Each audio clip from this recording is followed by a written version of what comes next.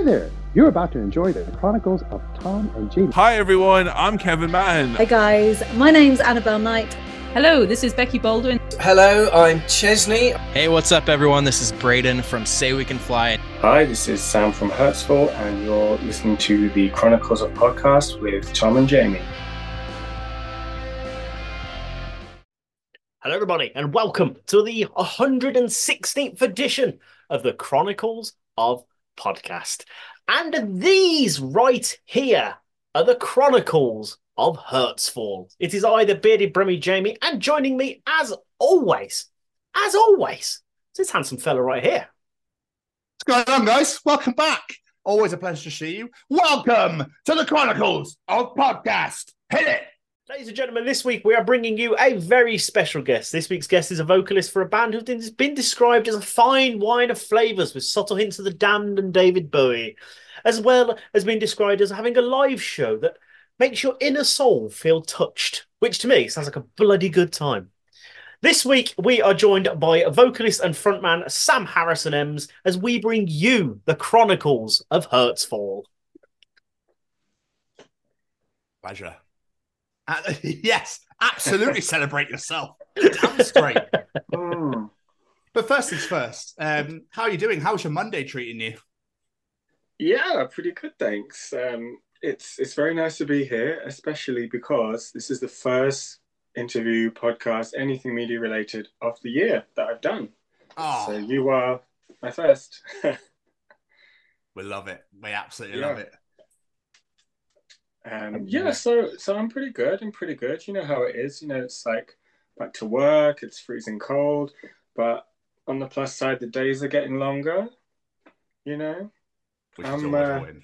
more time to make music.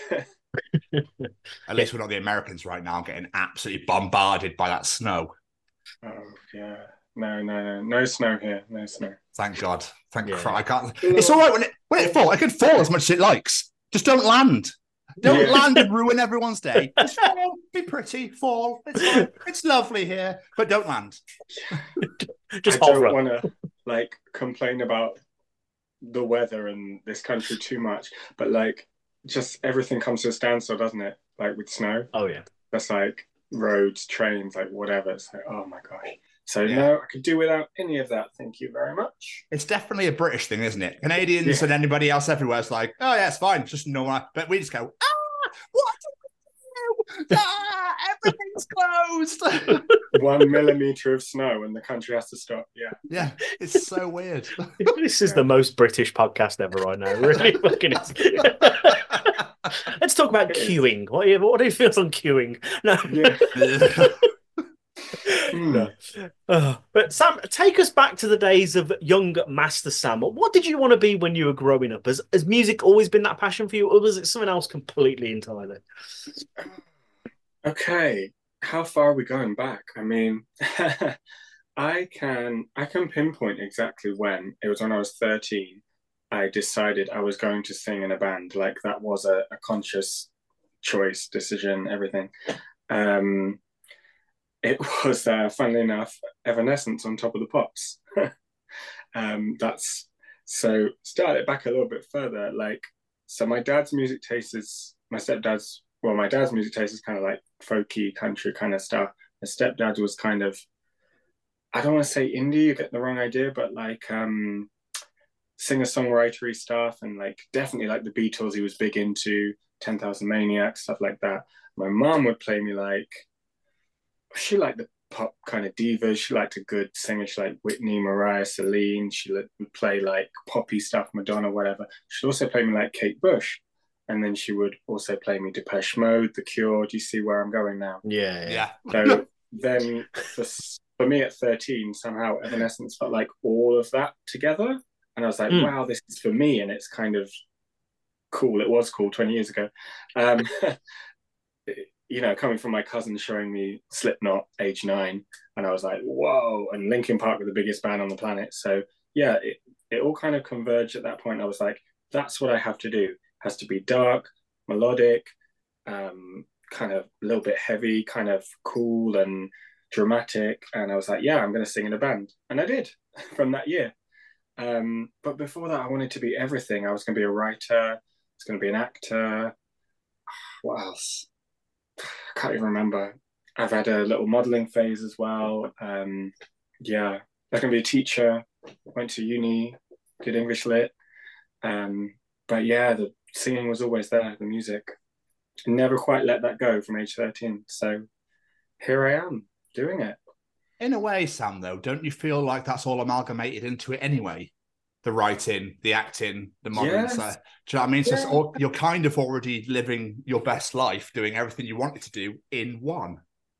Yeah, I hadn't thought of it like that. But yes, you're using all the same kind of skills like acting, performing, and yeah, like writing the songs. Yeah, and kind of the artistic direction of videos. And yeah. I hadn't thought about it as explicitly as that, but yeah. I love the idea, though, that you're like writing, and then when it comes to like doing videos or doing stage shows, the modeling side comes in. So you start saying, yeah. Yeah. And then it's like, yeah. Yeah, and it's funny because I wouldn't say like it comes naturally to me, but it comes to me more naturally than the other guys in the band. So like if we're doing a photo shoot, they're kind of like, Sam, what do we do? Come on, like you find the light. And yeah, and actually, speaking of the modelling, I recently modelled for Download Festival merchandise. Like, I've done it a couple of years, but I did it last year and it was on the screens. And so it's like, yeah, that's linked to music. So I was at Download Festival on the stage, kind of. That's so cool. That's awesome. Yeah, that was cool. All I heard about Download from last year was something to do with fish and chips. I wasn't there, but all I heard about was something to do with fish and chips. I don't know what that was. I don't know if you were there, but yeah. I couldn't make it, sadly, but some people sent me videos of me on the screens, between the bands. Yeah. It's like, oh my gosh, that's amazing. Because I used to go as a teen, lots of years consecutively, yeah. So that's a cool moment. But what I know you said listening to Evanescence made you want to become a singer, but what was it specifically that just made you go, I want to do that? Was there an interest in wanting to start in music before that, or was it literally just something in your brain just went, I gotta do that? I mean, I was always kind of singing. Like, I think people just thought it was a bit weird, like around the playground, like, what is he doing? And then my mum would always be singing, and so we'd be like, singing together in the house. And yeah, it was just like a light bulb moment. It was just like, oh, right, that can be a thing. Like, I can sing in front of people. And I suppose I'd never thought of writing songs before. So then I was like, you have to do that if you're in a band, probably. So it was literally just a light bulb. Yeah, I cannot really explain it. Maybe it's like you were saying about like the things coming together. So I was already in plays and, writing stories in English and whatever. So yeah, it's kind of a natural progression. So then I was in you'll find this quite funny, I think, a classic rock band to start with. Not like, I don't know if it's different now, but when I was at school, it's very much like boys didn't want to sing. They wanted to play guitar and play drums. Finding boys to sing was hard. So when they were like, oh, he can sing, okay, get him in. They were doing AC/DC, Guns N' Roses.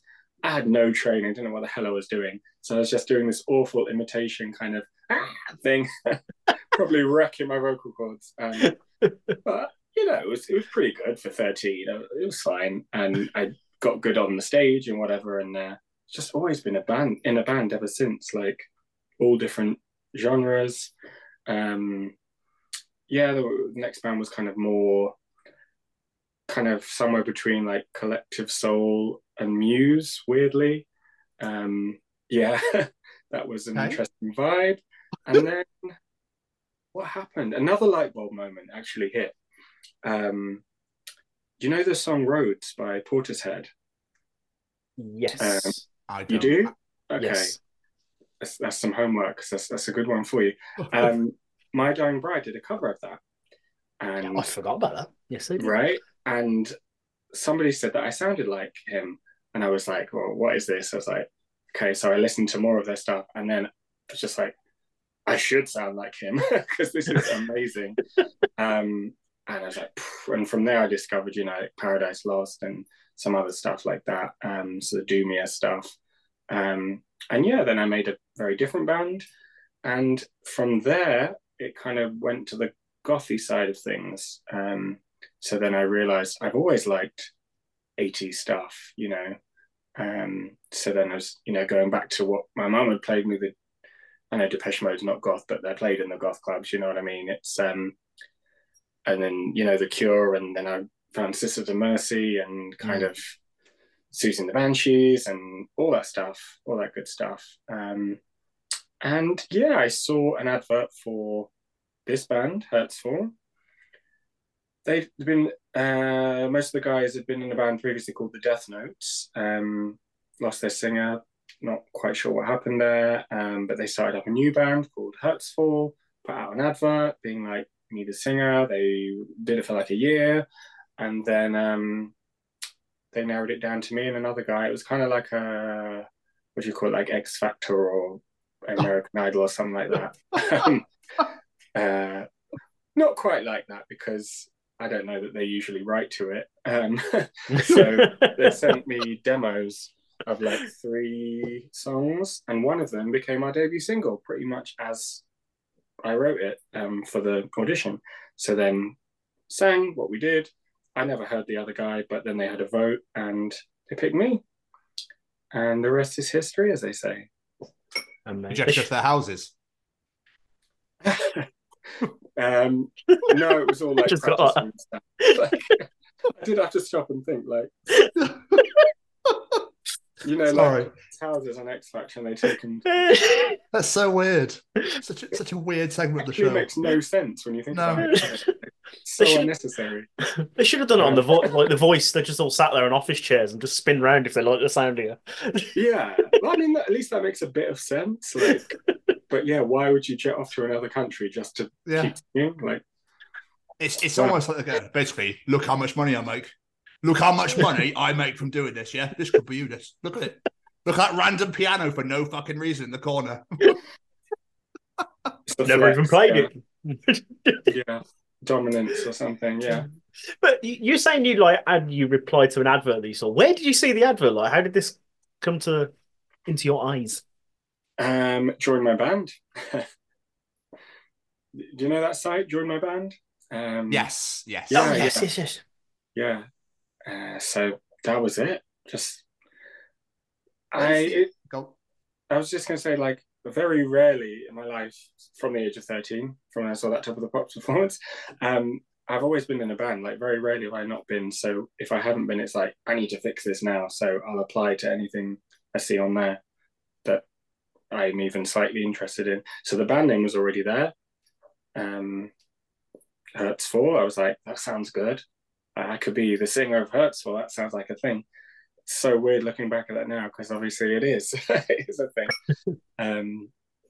Yeah, and they're doing very much kind of shoegazy stuff. It was more late 90s. And then when I joined, I kind of, not consciously, but pulled it late 80s. And now we kind of do everything. But yeah. I know you joined late, but do you know where the name came from or no? Because I'm always intrigued by this question. I'm always intrigued because I always like to know what they were called before, because people always go, that name was fucking shit, even though I bothered using that beforehand. Where's the name come from? Well, I can give you the real answer and the fake one. Which do you want?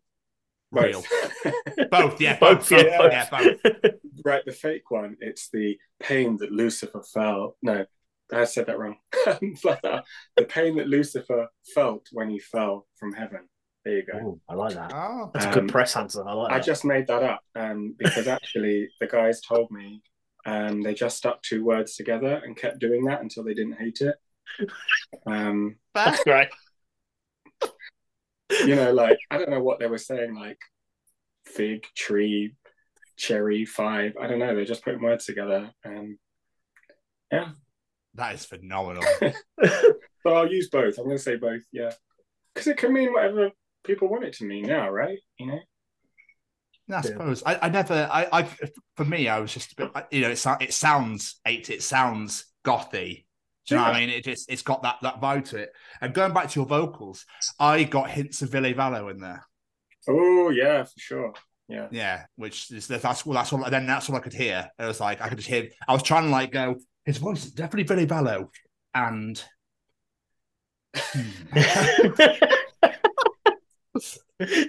but it's that's not my that's not my genre, if you know what I mean. So it's I can appreciate it. The music's great. It sounds great, and I can see what excuse me. I can see why people like it. But I was trying to think of some like singer. There was, I think, because obviously Kyle's got that typo negative hint. There was a hint of that in there as well. But I was definitely going more Depeche and him. So yeah, I would say I've been compared to those two maybe the most. Do you know what? It's really funny. At the end of pretty much every gig, someone will come up to me and say, "Oh, you sound just like so and so. You really reminded me of so and so in that bit of the song." I get everything. I get Fine Young Cannibals, George Michael, Boy George. Like, okay, if you say so. Well, obviously you sound like you, but I just got at moments I was like, oh, it's got a bit of Villa there. Yeah. You know what I mean? Like it's just moments where you go, oh, that sounds a bit like this. It's quite nice, but it's still your own sound. But you've got like flavors, flavors. Then a little bit, just a little bit of sprinkle of Depeche, a bit of Jashush of Villa. Yeah, fan recipe. No, and that's. I mean, I don't sit there and kind of put together a potion of like, oh, I'm going to do this.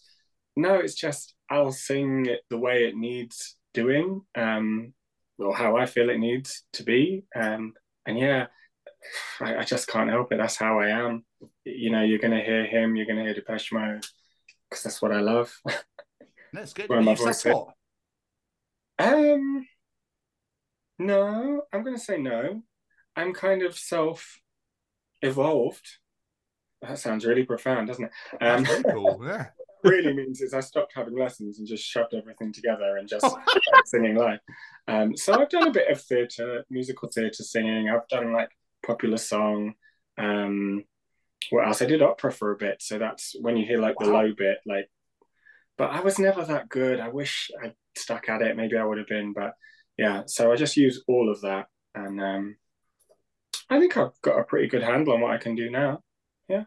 Oh, absolutely. Absolutely. I'm not denying that at all. Yeah. And I plan to keep improving. Like, in fact, like, I was just thinking the other day, like, I'm so much of a better singer than I was like 10 years ago. And I think it's practice, it's going out there, doing it, making mistakes. Like, like I've learned you don't drink a day or two before the show. Like I used to go on after one or two or whatever. Then you struggle to hit the notes and you go, oh, right, not doing that again.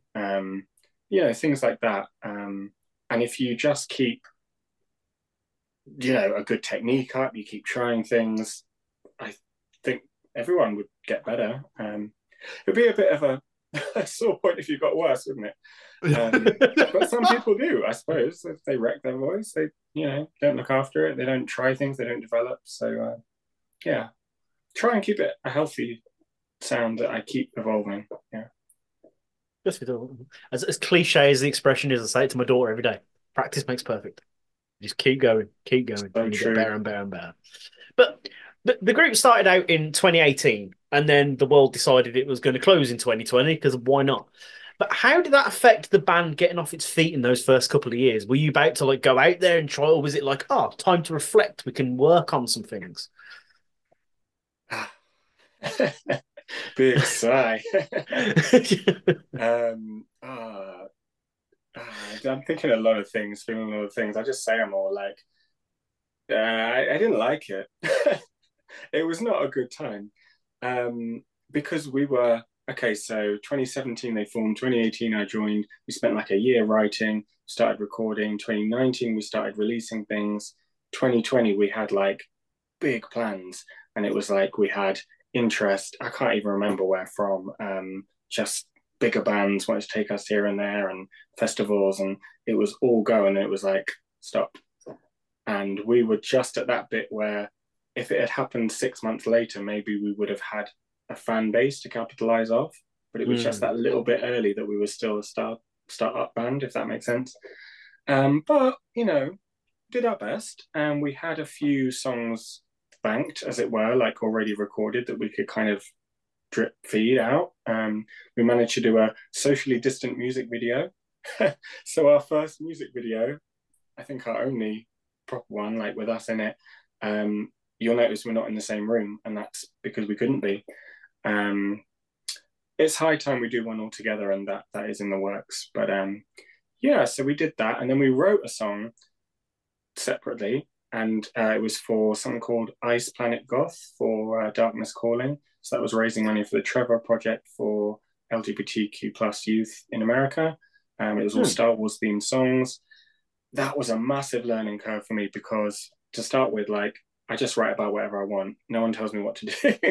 And so having something there, it was kind of like, oh, I have to hone my skills, you know? And the other thing is I like to have everything ready before like recording. I don't like doing it in bits and all separate. Like I had to be in the room and we jam, none of that. So I had to develop, and we all had to develop like as a band. And I think a lot of bands will tell you similar things, like the ones that survived that time, we got better. Like we had to be more flexible with how we write, how we record, you know, everything. So yeah, we came out of it good, but yeah, I'd rather it hadn't happened, but you know. And I also I had speaking of the acting from earlier, like I got one of the main parts in Rent, Roger. I was going to be doing that at Derby Playhouse.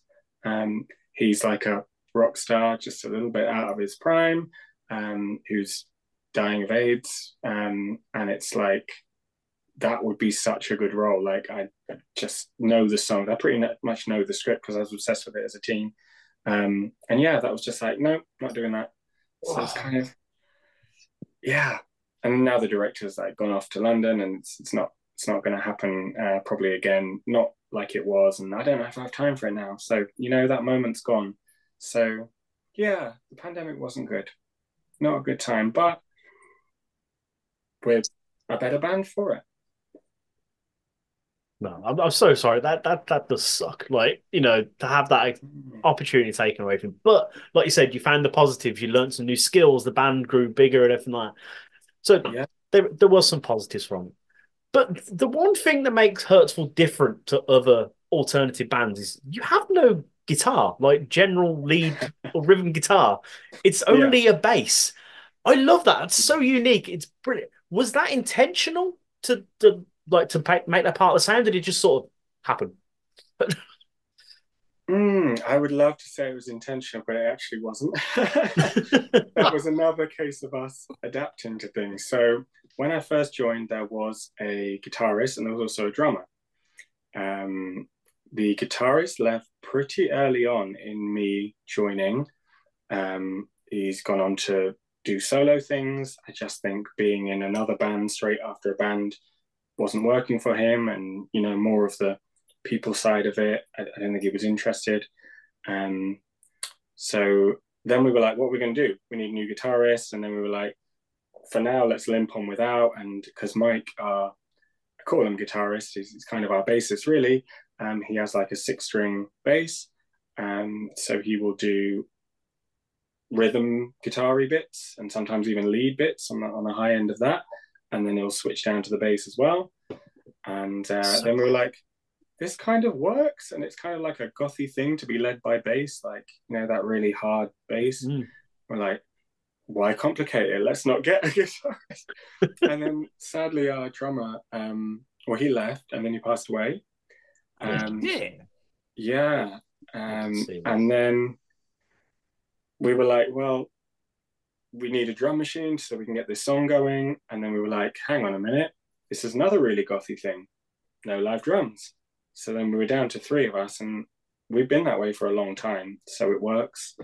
And we kind of made it a feature of the music. Like, as you said, it's so cool, just like no guitarist. It's a bit of a nightmare explaining to like sound engineers because they're always like, what's this? What about your drummer? What about your guitarist? It's like, no, you just plug us into the PA. We're good. Got backing tracks. We're good. Yeah, but I really like it. And yeah, it makes us different. I really like it. Everywhere I was reading was like, plays the bass 6. And I was like, what the fuck is a bass 6? And I saw a picture, I was like, I see. I'd never heard of that before. But, sorry. That's what I was going to say, but I'll crack it anyway. So your lyrics then, Sam. Obviously, you were talking about how much you like you want to be a writer and stuff, and you did English at university. Are your lyrics very personal to you? Are they story based? Are they more political? Like, what sort of avenue do you like to go down? Not so much political, although now and then it will creep out. But really, with all of them, it's just what I'm feeling at that point in time. Yeah, very personal to me because I write it, so it's going to be about me and what I'm feeling. We did dabble a bit with like the drummer Dave. He was keen on getting involved in co-writing, whatever, but that never really materialized. And I think the other guys, they just love making the music and more of the production side and stuff like that. So they're like, well, they've never said it, but I assume they're really happy with the lyrics as they are because they just let me get on with it. Sometimes they'll give me a song name, and that sometimes helps me build from there. Sometimes they'll just have noises and be like, Sam, what's this called? And usually when we're working on something, they'll be like, oh, is it still called this? Like, they leave it up to me, which I really like. Because, it's kind of an intimate thing, like the relationship the singer has with the lyrics and the melody and all that.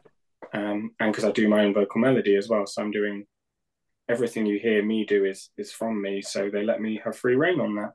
And it works. I think that's a key part of the Hurtsfall sound. But it's mostly about my experiences, my feelings, try and give it a bit of a poetic slant. But once you start trying, I think it falls apart. So I don't try too hard. Like what has to come out is what's authentic. It's funny, like our song last summer that we did, Tilting, our keyboard player Jamie, he was just talking about, we were all having a chat about people complaining online, like shaking their fist at the sun for shining, like arguing all the time, and I'm so angry this is happening. And he said, yeah, they're tilting at windmills. And I was like, what? What's that? It's like, yeah, it's a saying, like it means, arguing over something that you can't change, basically. And I was like, that's such a cool saying, like, and I was just tilting at windmills like that, and it just happened, and we got a song around that. I've never heard that expression for all my life. No, it's an old one. I think it's from a book that I was supposed to have read in uni. It's funny you say that about like singers and being close to the lyrics. It's one thing I've never understood. Like, I'm a massive Motley Crue fan, and it's known that the bassist Nicky Sixx writes all the lyrics. I'm like, but you're not singing them, so like, how is Vince going to know how to articulate how you're feeling? Like, surely the singer should write the lyrics. I don't know. That's just sort of thing I've always felt. So I would agree, but if it works for them, it works for them. Like, I think they've done all right for themselves, so it must do. Yeah. But you mentioned before the Hurtsfall sound. Like, people who are listening to this, they might not be familiar with your guy. How would you describe the Hurtsfall sound for people who haven't heard you? How would I describe the Hurtsfall sound? I don't want to give like that really obvious answer that you can just read online. So how would I describe it? It's the truest expression of myself. That's not going to make you want to listen to it, is it? It's a great answer, though. So let me give you the other one, the kind of, so that people can understand like the music side of it. It's I would say we sit in like a sweet spot between Depeche Mode, The Cure, and New Order. And if you kind of splat Sisters of Mercy all over that, we're right in the middle of that triangle. Is that a better one? I like that. Yeah. I like that a lot. And weirdly, my next question was going to be like, who were the bands that influenced the sound of the band? And you just sort of answered that one for me. So there we go. That question done. Yeah. That's it. I'm efficient with my answering sometimes. I would say we're also just something original, though. Like, we are a kind of Frankenstein's monster of all those sorts of bands and more. Like, Who else do we like? I really like The Mission as well, Children on Stun. We like, there's some new bands coming out, and that inspires us, like Then Comes Silence, Vision Video, Augur, you know? So we like all of that, and you put it all together, but there's something that we do differently. Like, I don't think we sound like a covers band or like a throwback band from that period. There's something very new, and I think that's to do with the way that I sing in all different ways. I think it's to do with the bass being the lead. I think it's all those keyboard layers. Yeah, it's a unique Hurtsfall sound that I would hope people want to listen to, because I enjoy it. So that's kind of our thinking is, do we like it? It doesn't come out till we like it. Would we put this on? Would we play this? So yeah, we're not trying to fulfill anything, you know, and that's a good thing about being independent currently, is like no one's breathing down our neck for deadlines or this has to fit this box. It's like, we're going to have it be ours, what we love. That's what, yeah, keeps us doing it. It's genuine love for the music and performing it. Like, yeah, we're putting a good live show, if I do say so myself. That I'm going to get to that in a bit, because that's the sort of feeling I did have. But because you haven't got guitars and you haven't got drums, like, song structuring must be, is it quite difficult because you haven't got that lead to follow, or is it more based around the bass or the synth? Keyboarding, like, how would that, is it lyrics first and then go, right, let's build a song around this, or is it oh, I really like that, it's great. This is like an interview. Like, I don't usually put this much thought into it, but yeah, I have had these questions before. It's just rusty, you know what I mean? Over Christmas, your brain just kind of shuts down. Yeah. So thank you for waking me up again, making me not really think. More than welcome, Sam. Because even yesterday, I was just like thinking, oh, what am I going to even say tomorrow? So I was like revising like what had happened to the band so far, and I was just thinking, yeah, like, we've done a lot. Like, we're kind of good, aren't we? Like,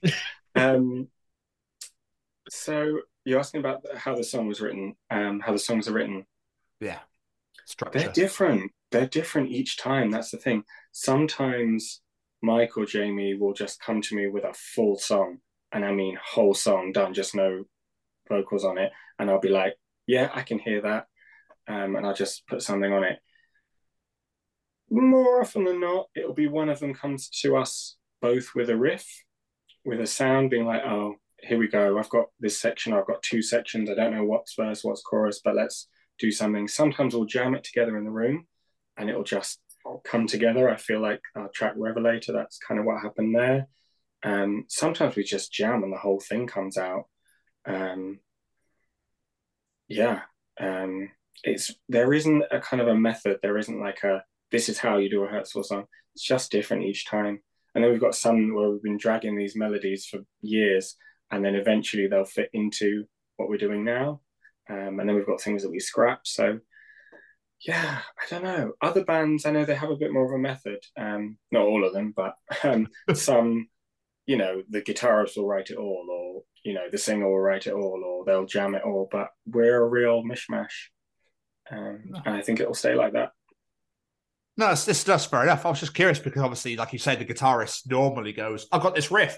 Mm-hmm. Do you right? You know what I mean? So that's why I was just curious. But do you ever have moments, and I imagine you probably do, have moments where you think of songs or lyrics or tunes or whatever at the most inappropriate times? Oh, yeah. In fact, my best work hits me at the most inappropriate times. Like, I don't know, I'll be like, I was going to say washing up. I don't do that. Doing my laundry, and it'll just be like, oh, yeah. Oh, that's how you need to sing. You need to sing that bit like really high. And I have to go and write it down or I'll forget it. Or I'll like wake up in the middle of the night with a whole chorus. And I'm like, if I don't do a voice memo, it's gone. Like, because so many times that's happened. I've had a great idea and then a couple of hours later, it's gone forever. So it's like, yeah, I find it very hard. I'm not really someone who can be like, right, I'm going to write a song today. It's not going to happen. Like, it's a surefire way to not get any work out of me. But if you let me play a game or go for a walk or whatever, it will hit me.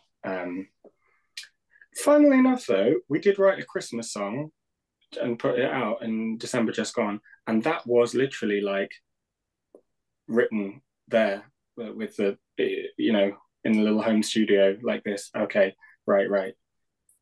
Written as I was recording each bit. So that was cool. I wouldn't want to do that all the time, but maybe I need a little bit of pressure. The pressure was like, okay, November's moving on. Like if we don't get this out, Christmas is going to be gone. So, and that worked. I'm really proud of that song. So, yeah. No, I was going to say December Snow and Tilting were the two that I picked out that I just thought were bangers. So, thank you. No, not at all. Not at all. You did mention it briefly a moment ago, and I do want to come back around to it, the live shows. Because when I was doing my research, everywhere I kept reading the words mesmerizing live performances and all this like focus on the live show.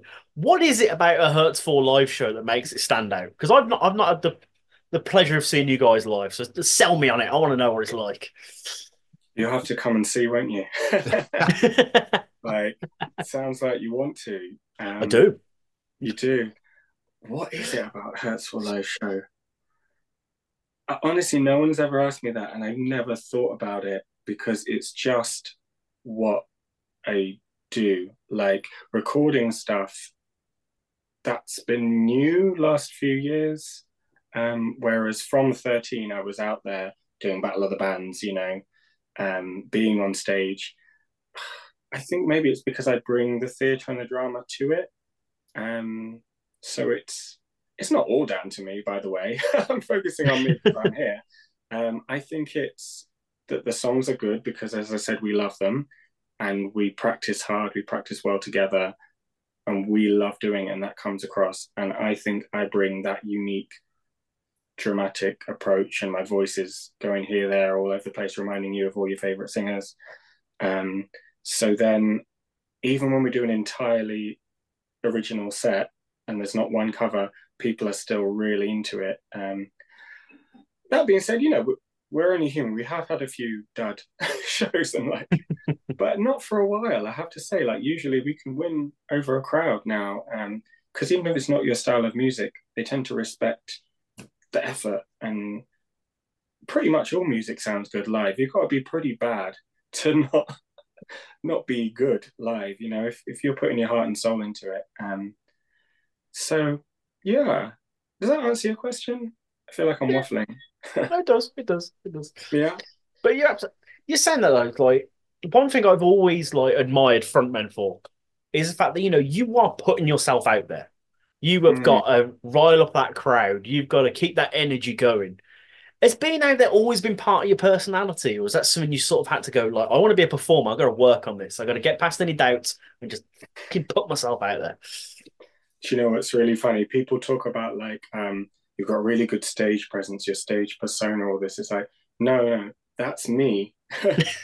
Everywhere else, I've got a persona because I'm not very outgoing. I'm not like that at all. So it takes a lot out of me, and I'm not complaining. I absolutely love doing it. But at the end of it, I do feel like I've done a marathon, and I genuinely mean that. Not that I've ever done a marathon, or you know what I mean? When you've done, I don't know, cross country as a kid, when you've done a proper physical race, it is a full mind, body, soul kind of drain, and it should be. You've got to give people their money's worth. I can't do 50%. I can't do 99%. You're going to get 100 or more. And, I always joke on stage, it's not a good show if I'm not on my knees, because I will be thrashing around and running around and, and be drenched in sweat. And yeah, I think that's what people like about it. But yeah, it's not natural for me to be off the stage, if that makes sense. I'm always waiting for that high of being back on there. Maybe that's a horrible metaphor to use, but it is true. But no, actually, it's not horrible. It's a great metaphor, isn't it? Because it's a totally natural high, and it's a healthy high. I've not hurt myself to get there or anyone else. So, and if I can take the audience with me, which I do, or we do, but as you say, it's the front man who does most of the physical, labor of getting people involved. So, I took something off my bucket list just in summer when we played festival in Leeds. That someone came up to me and said I made them cry, like in a good way, not like, not like, oh my gosh, you upset me.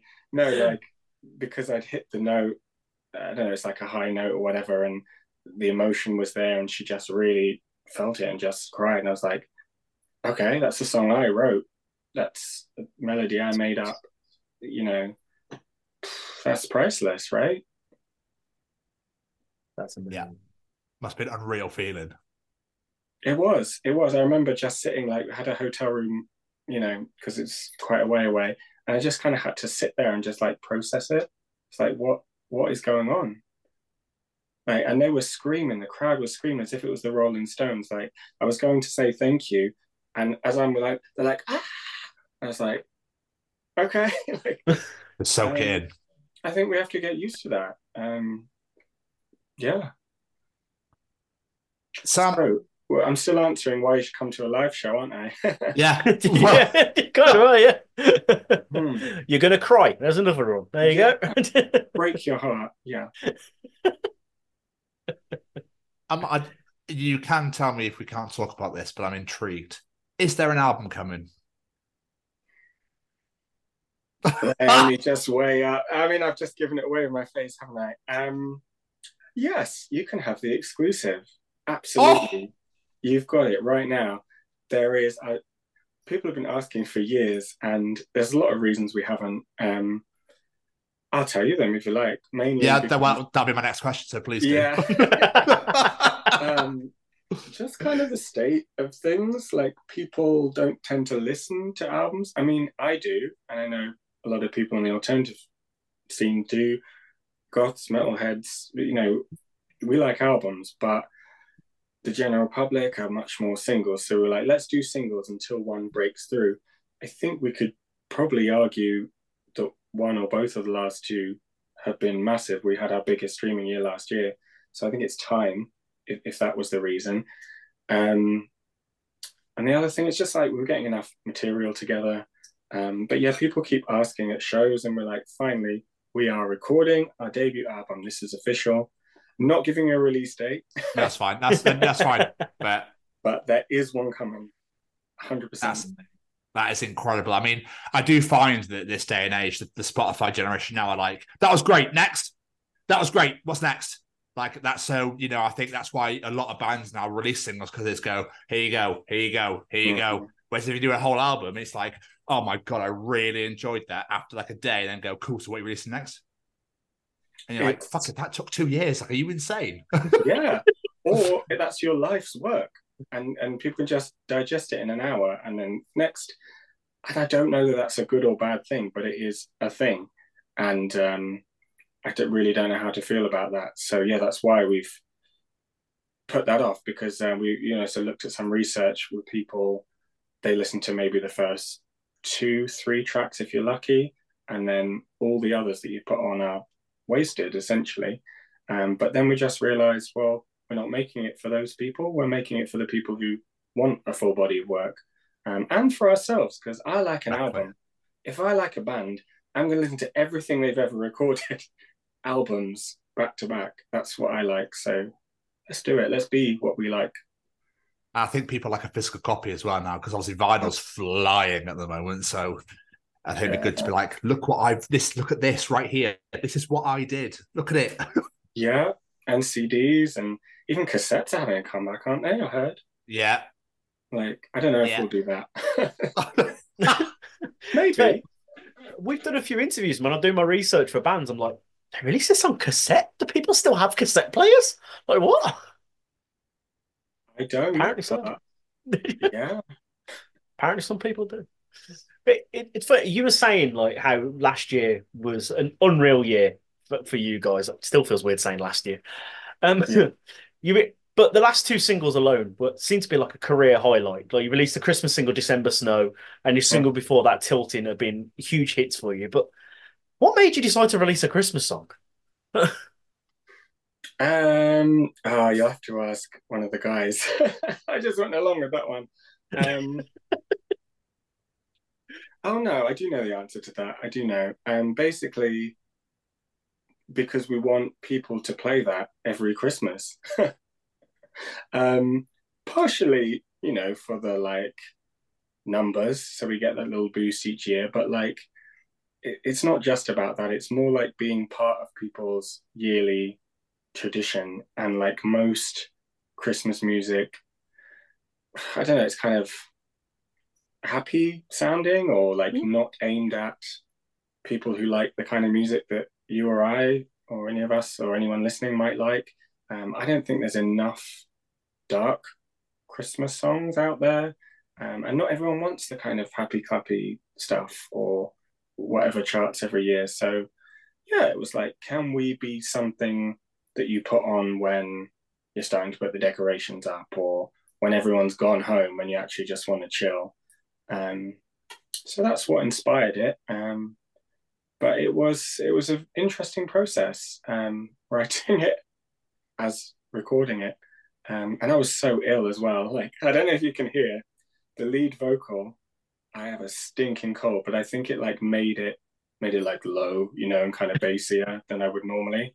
But yeah, who knows? We might do more Christmas music. I feel like Goth Christmas is a target audience that needs to be there. Like, it's just a great idea.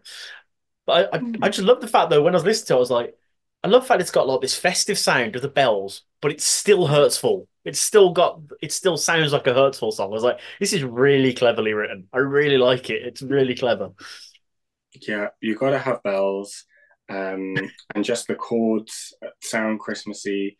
But yeah, as you said, that is exactly what we aim for. Is this still has to sound like a Hurtsfall song? If we play this live, it can't be like, oh, there's a Christmas song. It sounds nothing like their other material. No, it's purely like us.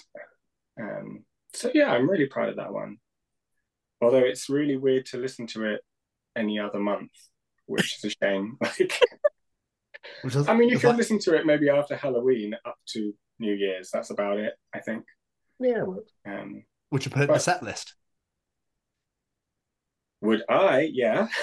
Oh, yeah. Would the guys want to? I think they would. Like,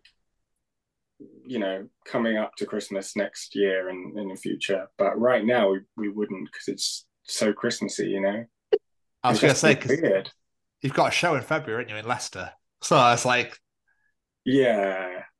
I mean, unless you change the lyrics and talked about snow, you might have snow in February. Yeah, possibly. Yeah. With the way climate change is going, it could be. You never know. Winter could now be in May. You know what? I'll just change the month every time we play it. Like, no, I don't think we'll do it for that show. Okay. I don't think we'll do it till late this year, actually, if at all. But yeah, I have thought about it. But yes, I'm glad you mentioned that show as well, because that's going to be a huge one for us. It's HRH Goth at the O2 in Leicester. And so we've got the Dance Society, got Sex Gang Children, load of other really good ones as well. So that's going to be another kind of highlight for us, another stepping stone. That's why I'm doing this. Yeah, I'm not swimming. Yeah, so that's going to be really good. And we have another one local to us, Nottingham at the Angel. We've got quite a few festivals this year. We've got another one in Leeds in the summer. We've got another one in Morecambe. They're all on our socials at Hurtsfall UK if you want to check them out. Don't test me on dates, please. I don't know, it's maybe... I'm not iPad generation, I'm a little bit older than that, but it's this kind of... I don't have a memory like I used to. Like, as a 90s kid, it was like I could tell you, I don't know, everything. House number, mum and dad's mobile numbers, everything. Now I'm just like, what's my postcode? Like... It's crazy. I think it's iPhones have everything stored, so you don't need to know them anymore. Let's blame the iPhone. Blame yeah. You bloody bastard. Yeah. Because I used to know mobile numbers, and now I'm like, what is it again? What area code am I in now? Yeah. Where do I live? Yeah. Am I a person? Like, yeah. Is this Earth? Yeah. It's funny because literally the other day I was somewhere and they asked me my postcode. I said it and I turned around to the wife and went, "It's our postcode, isn't it?" Like, I wasn't 100% sure because I just don't remember shit anymore. No, me I know how neither. to get home. That's all that counts. Like, as long as I can make my home, I don't need to know the address. It's fine. Yeah, it's fine. And as long as I can remember lyrics on stage, that's Ideal. I usually can, to be honest, but I don't know, that's different. Maybe I need to sing phone numbers and attach it to a tune and then it will sink in because, yeah, Absolutely. that works for me. Start singing your mobile number in a gig. Shit, I didn't mean to sing that. I read in your little bio that you were played on national Canadian radio. That must have been fucking cool. Yeah, I had thought of that yesterday, so I'm glad you brought it up because that's just so we'd had a few knockbacks just before that. I won't name and shame because you never know, they might come back to us. But anyway, we were feeling a bit like, oh, it's not really working, but we'll keep plugging away. And then out of nowhere, it was like, oh yeah, you're going to be on the Strongbow show, and it's like that's like kind of like the BBC in Canada. I mean, not really, but kind of their equivalent. Not the Strongbow show, sorry, but what that's on. But yeah, he's just so respected, and it was like, wow, we were up there with, I can't remember who else was on the show that day, but like really big bands, and our song was just stuck there in the middle of it, and then we got loads of streams from that, and they did a few repeats of the show, so yeah, it's definitely opened us up to Canada, which is really cool. So yeah, we can complain about technology, but it's also amazing. The UK, I think, is only like our second or third biggest listening audience, behind America or sometimes Germany as well. So all that wouldn't be possible in like the 80s. Really, you'd have to be a major label.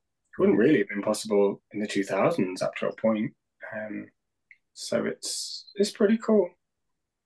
Yeah, that is amazing. When I read that, I was like, wow, you haven't not even touched the UK, you're breaching one of the biggest countries in the world already. Like, it's absolutely unbelievable. And I saw it was like Denver, Kansas, like a load of like states as well in the US that are like your biggest. It's incredible, man. You're already breaking America. Like, nuts. Yeah, and people are, I mean, I don't even know how that works because I've not really looked into it, but I've spoken to other bands and stuff, how you sort out visas and all that. But it's like, don't rule it out. Like, there's festivals out there, there's bands out there who they really like British bands because for them, I think it's, I can't think of a better word, but like exotic. It's kind of like, oh wow, they're not from the States, so they must be better. Like, you know what I mean? Like, and I think we would do the same here. Like, okay, we might grumble about it, but we'd be kind of like, oh, a big, shiny, new American band. Like, it's exciting, isn't it? So you never know. We could be over Canada, States one day. Sometime, Paul. Someone's put on that vision board. Yeah. Absolutely. It is. I'll get it there. But I did want to mention the other single we talked about earlier, Tilting. Like, because not only has it been a big hit for you guys, it's a different sound, and it marked like a return after being away for a bit. It's got a real fun like 80s synth pop sound to it. I was listening to it, I was like, this is ace. I had a bit of a jig listening to it.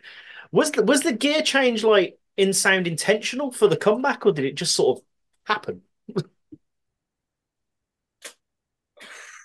It wasn't intentional. It wasn't like we sat there and were like, oh, we're going to do a different sound and come back and be different. I think we just paused for various reasons. I mean, we were still doing gigs, but we paused in terms of releasing things because we were so busy with gigs and writing. And that was just the one that stood out as like the best out of anything we'd written. And we were like, this might be our best song. I don't know. Maybe to this day, I still think that. There's a few. I like them all. They're like your children. You shouldn't really pick one, right? But it's definitely up there as like, wow, I'm really proud of that. Like the recording, my delivery, the lyrics, the band, everything feels tight, and not instantly gothy, not instantly what we were doing before, but that's still there. So yeah, no, that was just the best one. And then we're like, well, we have to put it out because we're so proud of it. And it seems to have resonated. It's had great reception from the fans as well. Is this sort of a sound that you want to keep going as you go forward, or is it just like it fit this song, so we went with it? The latter, yeah. It's not like, oh, that's the direction we're going in. We've written kind of one full song since then, and it's a bit more like the previous stuff. So I think it was just that's what needed to happen for that song. Oh, we might do more like that. I really don't know. But yeah, we're just not gonna fit in a box at any point. And I'm not saying that to like try and be different and unique, whatever, but we just are like, we're gonna do what we feel we want to do and what we want to listen to. Like that. That is the one thing I've taken from this interview is like you guys don't do things because it needs to be done that way. You've done it because it's where you're following your passions. Like this is where it took me in that moment in time when I focused on this song, and it shows that the art of songwriting. I think it's great. It really is. Thank you. Yeah, I saw an article, and I really can't remember who wrote it, so I couldn't get in trouble. But something about drawing a line in the sand, and like you make art that you want, and instead of chasing trends, wait for the sands to move, and where you're at is going to be where everyone wants to be. I might have said that wrong, but you get the gist. Yeah. And I really took that on board because I used to chase trends a little bit. You know, when you're young, you don't really know what you want. You're trying everything. But yeah, you just got to be authentic to yourself, because there will come a point in time when that's what's cool. And even if it isn't, there'll be some people who think it is. So find your tribe. And yeah, that is the way that we've done things for a very long time, and we will continue. Love that. That is amazing. And yeah, and fair play. And I hope it does continue because it makes you guys unique. I absolutely love it. Thank you. Yeah. Before we start wrapping this up, like if people are listening to this and they're like, do you know what? I like the cut of this guy's jib. I'm going to go check out some of that Hurtsfall. I'm liking the sound of this. What's a couple of songs from the back catalogue that stand out to you that you'd recommend people go check out? You have to listen to all of the songs. Perfect sales pitch. Love it. Yeah, on repeat, on every platform. How many am I allowed? I want to play the game right. Just 1, 2, 3. I said a couple, but you can have one for extra because you know I've enjoyed talking to you. So you can have 3. Oh, thank you. 3.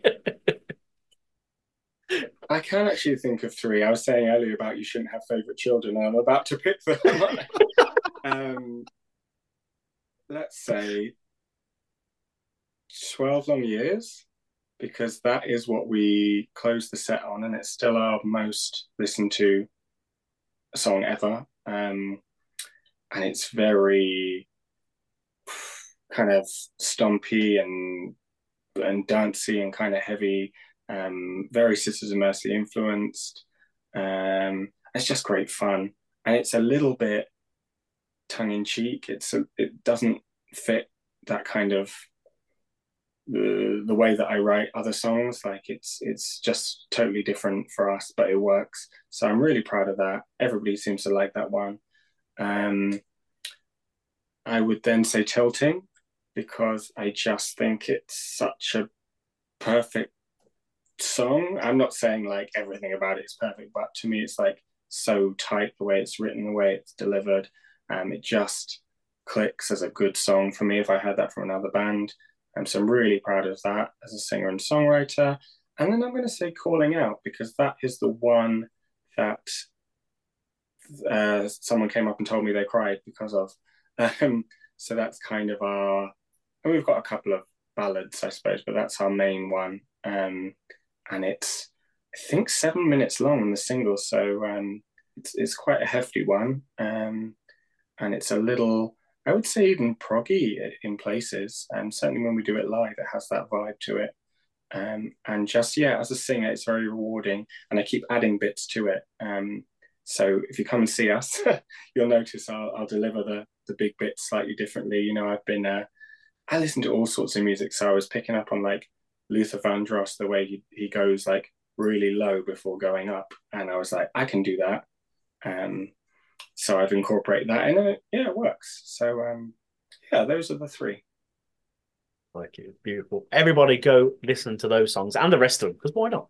Why not? You're gonna fall in love with them for it, and then go listen to the bloody rest. Mr. Stevens, do you have any more questions for our wonderful guest? I do.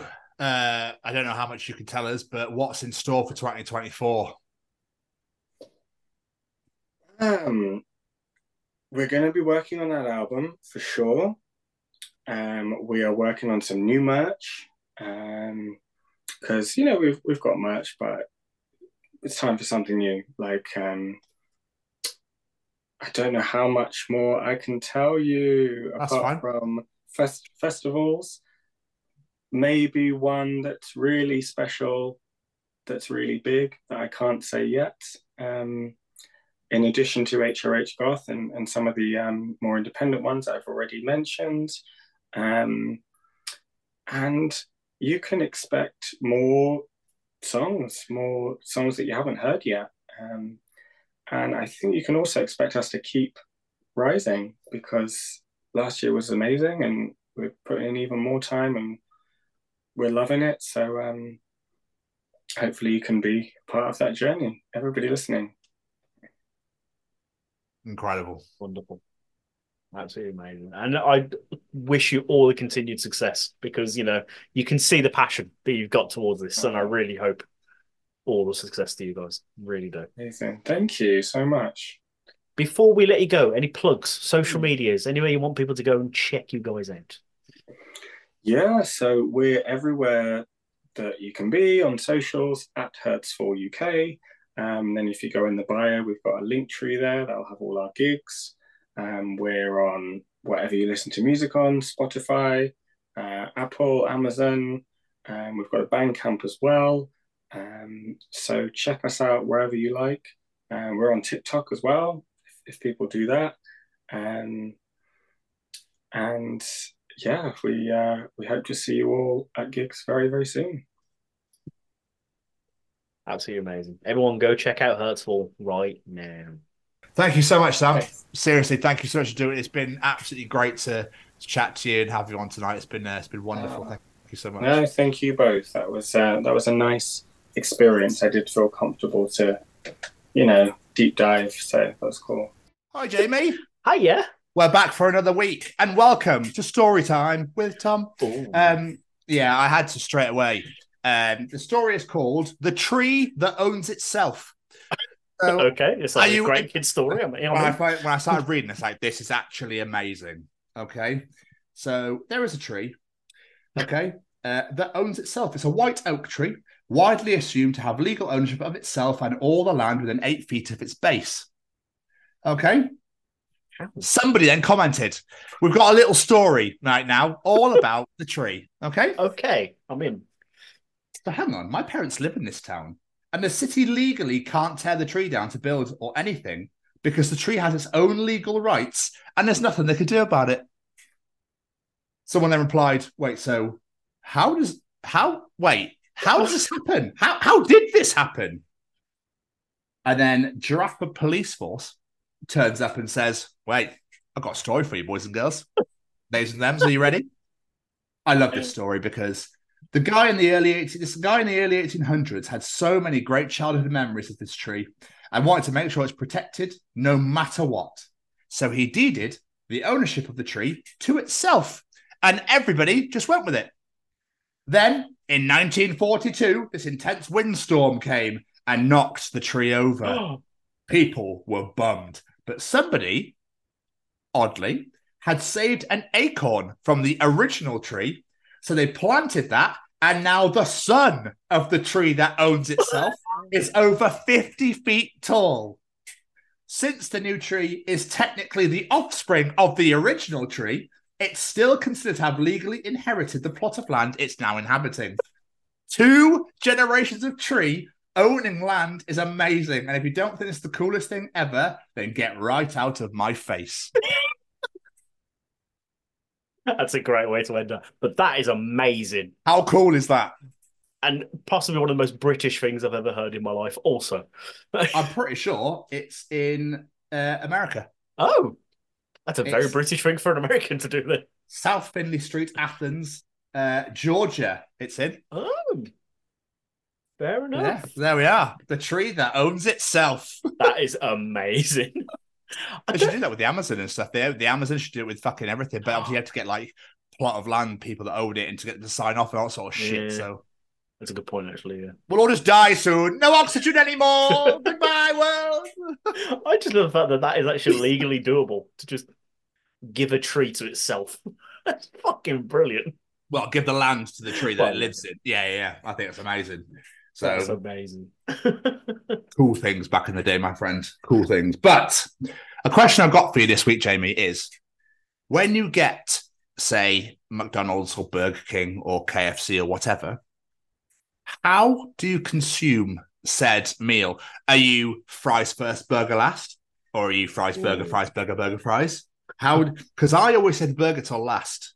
I always like to leave the big finale until the end. But apparently I'm weird for doing that.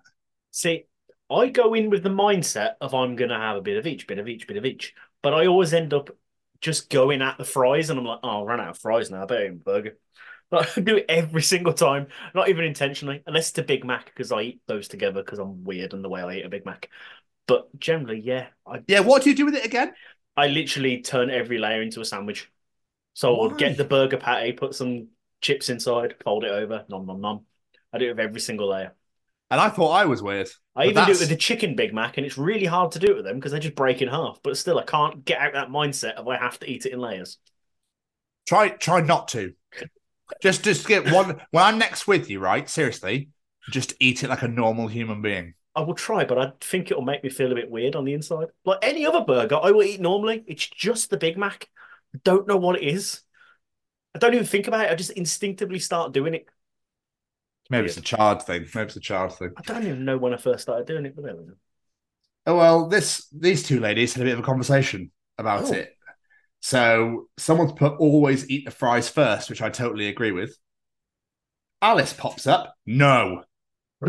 Fries, burger, burger, fries, finish the burger, remainder the fries. I feel like she's got it measured in her head, like how many fries she's going to eat to make sure that ratio works out. Is that nuts, though? Being like, I can only have I make sure I got 4 or 5 in a handful. That's my fries. Right, burger next.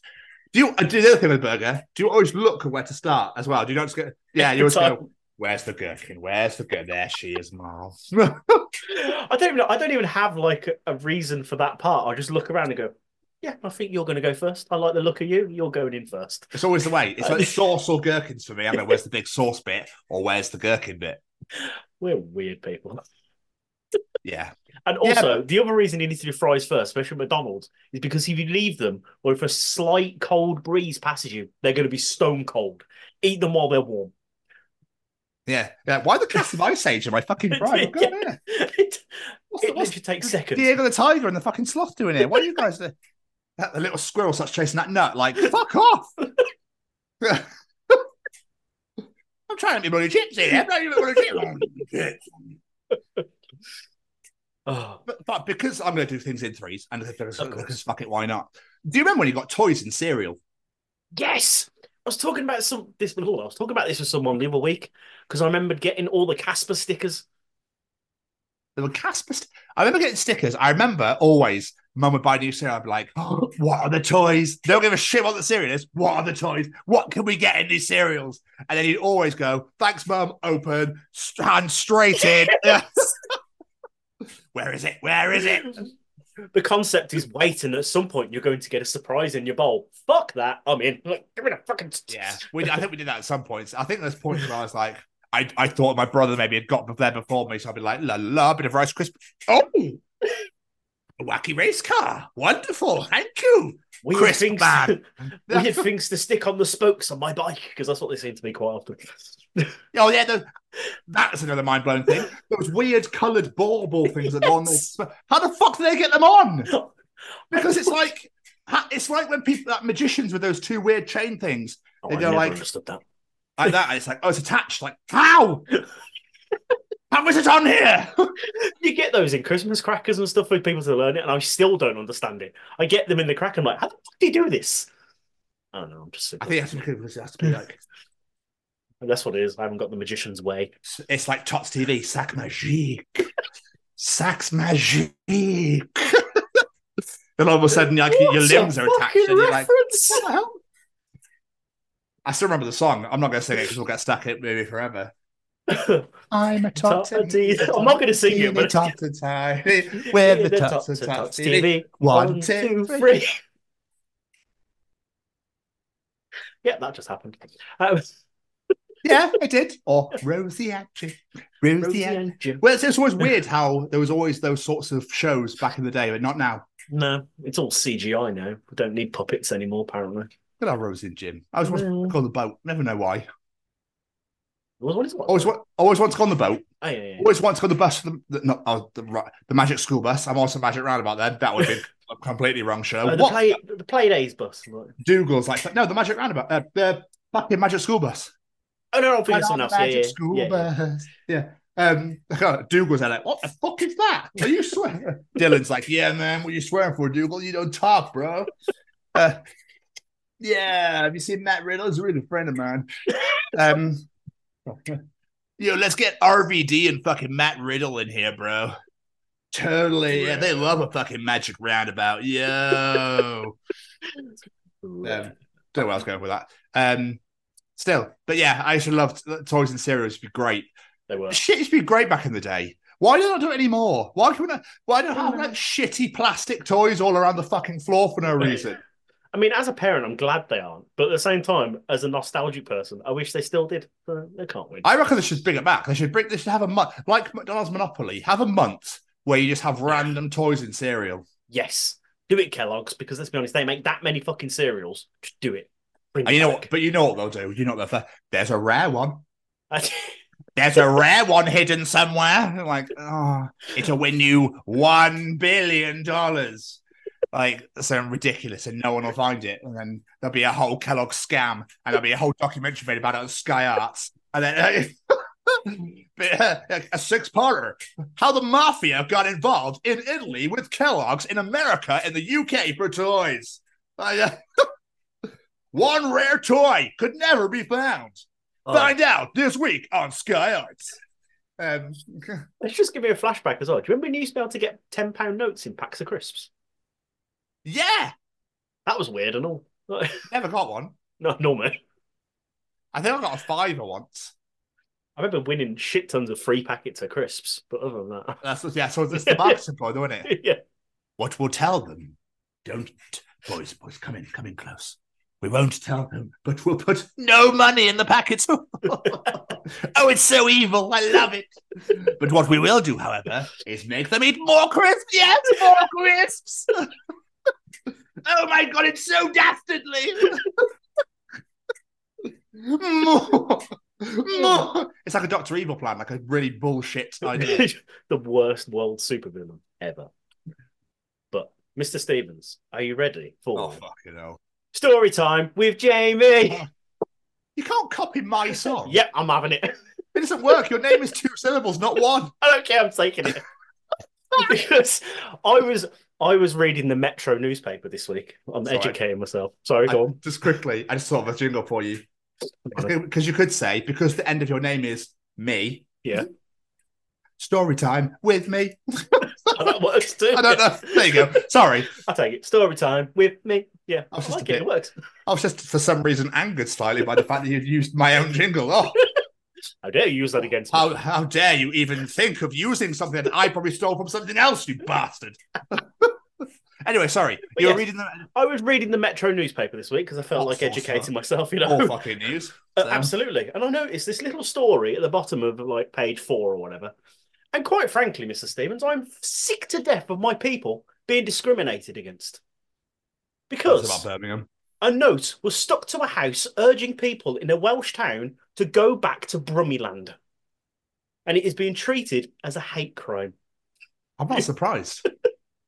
It's called the Birmingham accent, vomit-inducing, and said low-life shits from the Midlands had ruined a once pleasant area. I mean, I have been to your city. No, do not join in. Written in red ink, the note also urged the occupants to take a few thousand other people back with them. It was put up in a house in Aberystwyth, and the police have said we're investigating a hate incident on this road. An offensive note was left outside a property that has caused distress to the occupants. Officers would like to speak with the individuals who left the note, and the force has appealed for CCTV or doorbell camera footage to help with its inquiries. I'm not going to lie, right? Like, let's get a little bit serious for a second. So the police are treating Welsh people having a go at Brummies for a hate crime, right? Yep. Interesting. Yeah, I know, right? Alternative people can get raped, murdered, and all that sort of stuff, and beating the shit out of. Yeah, fuck all happens. That's really interesting, that. It is. Yeah, do you know what? I never even thought of it like that. That is very interesting. For those audio listeners, I just happened to glance at the Sophie Lancaster logo that is beautifully placed upon our tapestry behind our heads. That's really... Yeah, I felt like I wanted to take no piss take out of that. I felt that's actually that's quite shit for the alternative community, that the police will actively seek out someone nailing a sign to someone's door, tell them to go back to Birmingham, but yet getting the living fuck kicked out of you by 16 people at once, contemplates nothing. That's not a hate crime. That's just something that happens. Interesting. Interesting, that. It's a very good point. Sorry to ruin your story time, but no, you actually, I didn't think of it like that. It's a very good point. But still, leave Brummies alone, people of Aberystwyth. We're not doing anything wrong. To be fair, they might be terrible neighbours. I don't know who they are. I just find it funny. I think fair play to that they escaped. I don't think Brummies ever left Birmingham, so... That's just... Bloody hell, man, we got a bit lost, didn't we? Where the fuck are we? What's all this nature? They're probably trying to fucking find their way. That's probably what it is. They're trying to find their way home. Like, yeah, mate, I know. Thanks for your note. I'm trying to get home. I thought it was in Cannon Hill Park. I don't know what's happening. And you all fucking talk weird. What's going on? I thought we talk weird, but this is weird and weirder. Actually, on further deductions, I don't even think it's fucking English. Andrew, do we speak English? I don't even know. I don't even know what accent I'm doing anymore. I got kind of lost where I was like, I don't know what was going on there. What I'm Pep?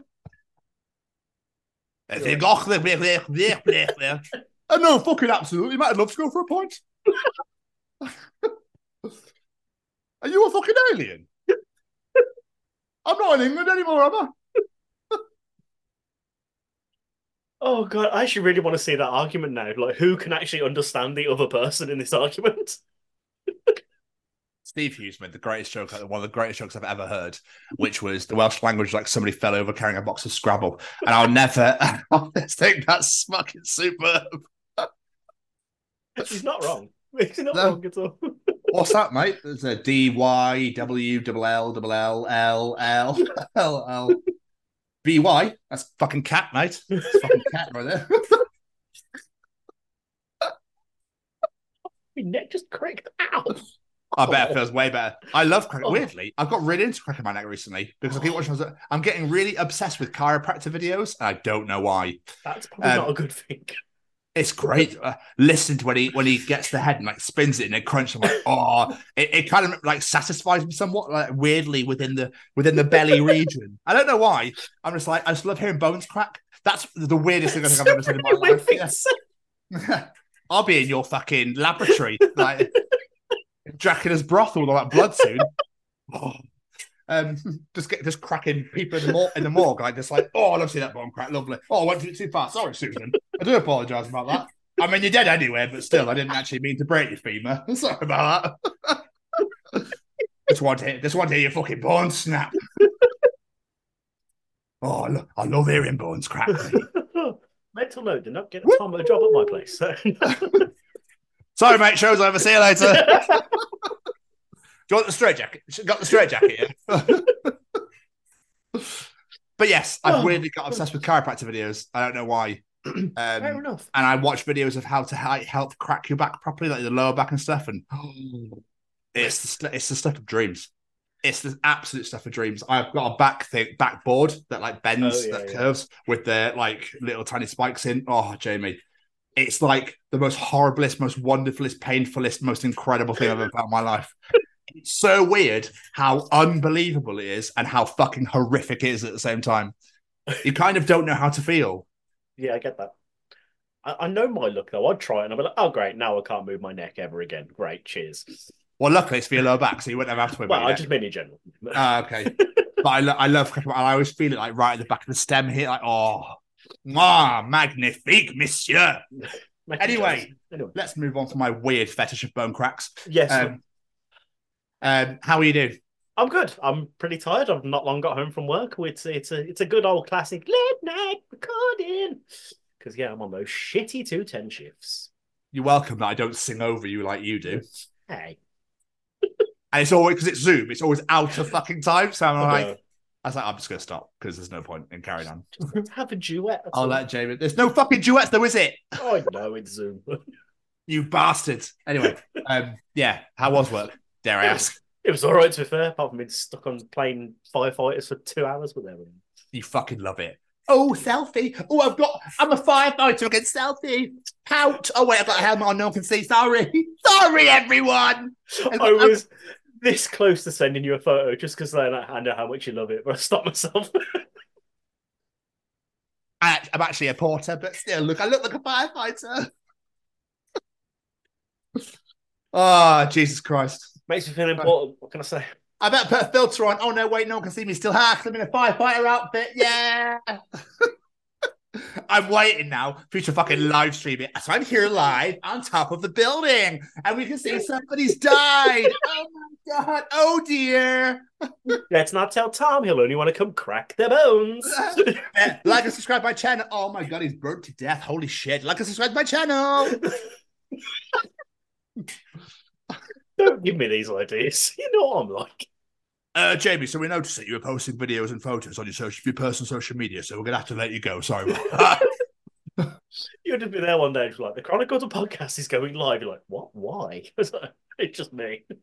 If I ever saw it, I'd be like, oh, what's he doing now? It wouldn't be like, oh. It'd be like, oh, fuck, what's he doing? I better go and save our business again. No, I'm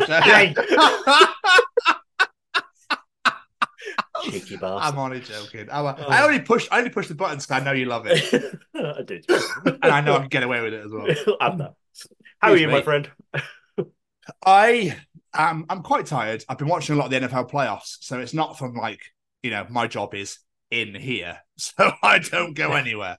I've been watching a lot of the NFL playoffs, so they've been finishing like 1-2, and when they finish about 1:30, and the next game comes on, like, yeah, this game's gonna be fucking.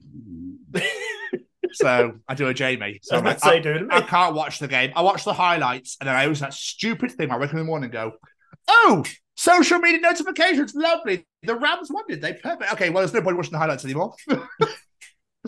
It's happened every day. So the Lions won, but still. But unfortunately, we lost yesterday, which is fine. It is what it is. We went into a very, very, very insanely snowy and cold Buffalo, and we lost 31-17, which is not, we were on the fucking comeback. That's all I can say. But I know no one cares, unless you're an NFL fan that listens to this. But obviously, Mike Tomlin announced today that he's staying for his last year, which is like, yes! He's staying for his 18th year in charge of the Steelers, so I'm happy with that. He is Jesus. And then awkward, everyone a winning season. He's never had a losing season. That's all I'm saying. One of the greatest coaches in NFL history, in my opinion. People are like, oh, what you saying? You absolute heathen. They're like, but he's won 17 seasons in a fucking row. I don't know how many more coaches you could say have done that. I'm pretty sure he's third all time. So, there we are. But Louis Rees-Zammit, who's a winger for Gloucester, or should I say now was a winger for Gloucester and Wales, has dropped out of rugby union altogether to join the NFL pathway. Oh. And everyone's a bit like, really? What? Why? Okay. So Christian Wade, who used to play for Wasps years ago, I say years ago, like I think it's about 7 or 8 years ago now, joined the NFL and got to the Bills practice squad. that's about as much as anyone from rugby has ever made it to the NFL. So I'm intrigued. I think he's 22, 23. And I'm kind of intrigued to see how he does. He's rapid, so that's going to go in his favour. But that's about it. So fair play to him for taking a gamble on himself. Fair play. But he loves the way his hair looks. So I don't know if he realises he's got to wear a helmet. I was going to say, no one's going to see it. Sorry, Louis, you might be a bit fucked there. But I'm intrigued because it's, as much as people want to take the piss, it's kind of a cool thing for like gateways to get into that sort of sport, more gateways, and it brings more eyes onto maybe rugby in America. I don't know. I'm intrigued. To see where it goes. But I'm annoyed because we played Gloucester on Saturday and lost by 1 point, and he fucking scored a try. So could he have not done it last week? You absolute motherfucker. Yeah. Bastard. Fair play to him for taking a gamble on himself, though. I tip my hat for that. Fair play. No, absolutely. Fair play. Absolutely. So we'll see how he gets on. But yes, in answer to your question, I'm okay. I'm just fucking shattered. But it's just through watching lots of TV till late at night. That's all it is, really. That's fair. There could be worse reasons. Late night TV. Sorry. Is that even still a thing? It's got to be, surely. I don't know. The old days of Channel 5.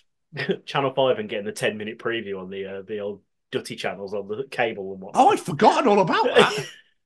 Well, I know what I'm doing tonight. No, I'm joking. Oh, shit, I've missed it. Oh. I bet there's got to be someone that records that, surely. Oh, there's got to be someone. Some old man that's never heard of the internet. VCR? Yeah. Bless him. Anyway, we should probably move on from that conversation. What have you been doing yourself, my friend? I'll be honest, not a fat fucking lot. I've literally been Rihannaing since we last spoke. I've had 1 day off since then, which was yesterday. And I did like bits of DIY around the house and stuff like that. So I've not really done bits of DIY. I didn't complete anything. I just did bits of each thing. I started stripping more of the walls in the downstairs bathroom. That's pretty much as I did. I love the idea of like putting a shelf up, one screw in. That'll do. It's just swinging like that. All of the other half up next week. Falling off. I know your fucking toy dinosaurs or whatever. I don't know. Start like just falling because like it's proper swinging away. Like, I don't know why I won't stay up. I don't get it. I'll put the shelf up. Bits of DIY. Other than that, I have to do a good shout out. Today is my dad's birthday, so happy birthday, father. Happy birthday, John. And I had some pretty amusing happen to me this week. I ordered something off Amazon, as most people do. No one was home. Did you see this? Yeah, but go on. This fucking company needs just a bit of a slap around the face. So I came home from work and I was like, oh, where's my package? Because it said it was delivered. I didn't really look into the details. And Becky was like, what fucking package? What are you on about? I was like, oh, where is it then? So I looked outside the recycling bin, all the normal places, like, huh. So I loaded up my Amazon app. Apparently, it was handed to my receptionist and it was signed for by the porch. I don't have a receptionist and I don't have a porch, let alone a sentient porch that can sign for packages. Phenomenal. What the fuck is this company doing? You know it's a school leaver, don't you? Oh, blame it. Blame it, a school leaver. That's like, whatever. No shit. Didn't even look. You haven't got a number outside of you, or have you? Yeah, there's a number on the side. Well, that's even weirder then. Yeah. Obviously, this couldn't be fucking hard. I wonder if that Amazon delivery driver had already committed and went, and then looked at the number and went, oh, shit. I've committed. It's going to have to go in. It turns out 24 hours later, my next door neighbour knocks on the door and says, oh, I had a package for you. It was on your doorstep. I picked it up yesterday. So either my next door neighbour's now my receptionist, or he's my porch, or I don't know. But either way, Amazon fucking stupid. I have a feeling that maybe they're trying to be kind by thinking, oh, we better not leave that there. But then begs the question, was Becky home? No, she was out at the time. Oh, okay. I thought you said because you went and asked her. I thought that meant she was at home. But that would be even weird if you've gone, I better look after this. I better just take it with me and not even see if anybody's in. I just couldn't believe it. I was like, my receptionist and my porch are signed for it. Why is that even an option on their things they use?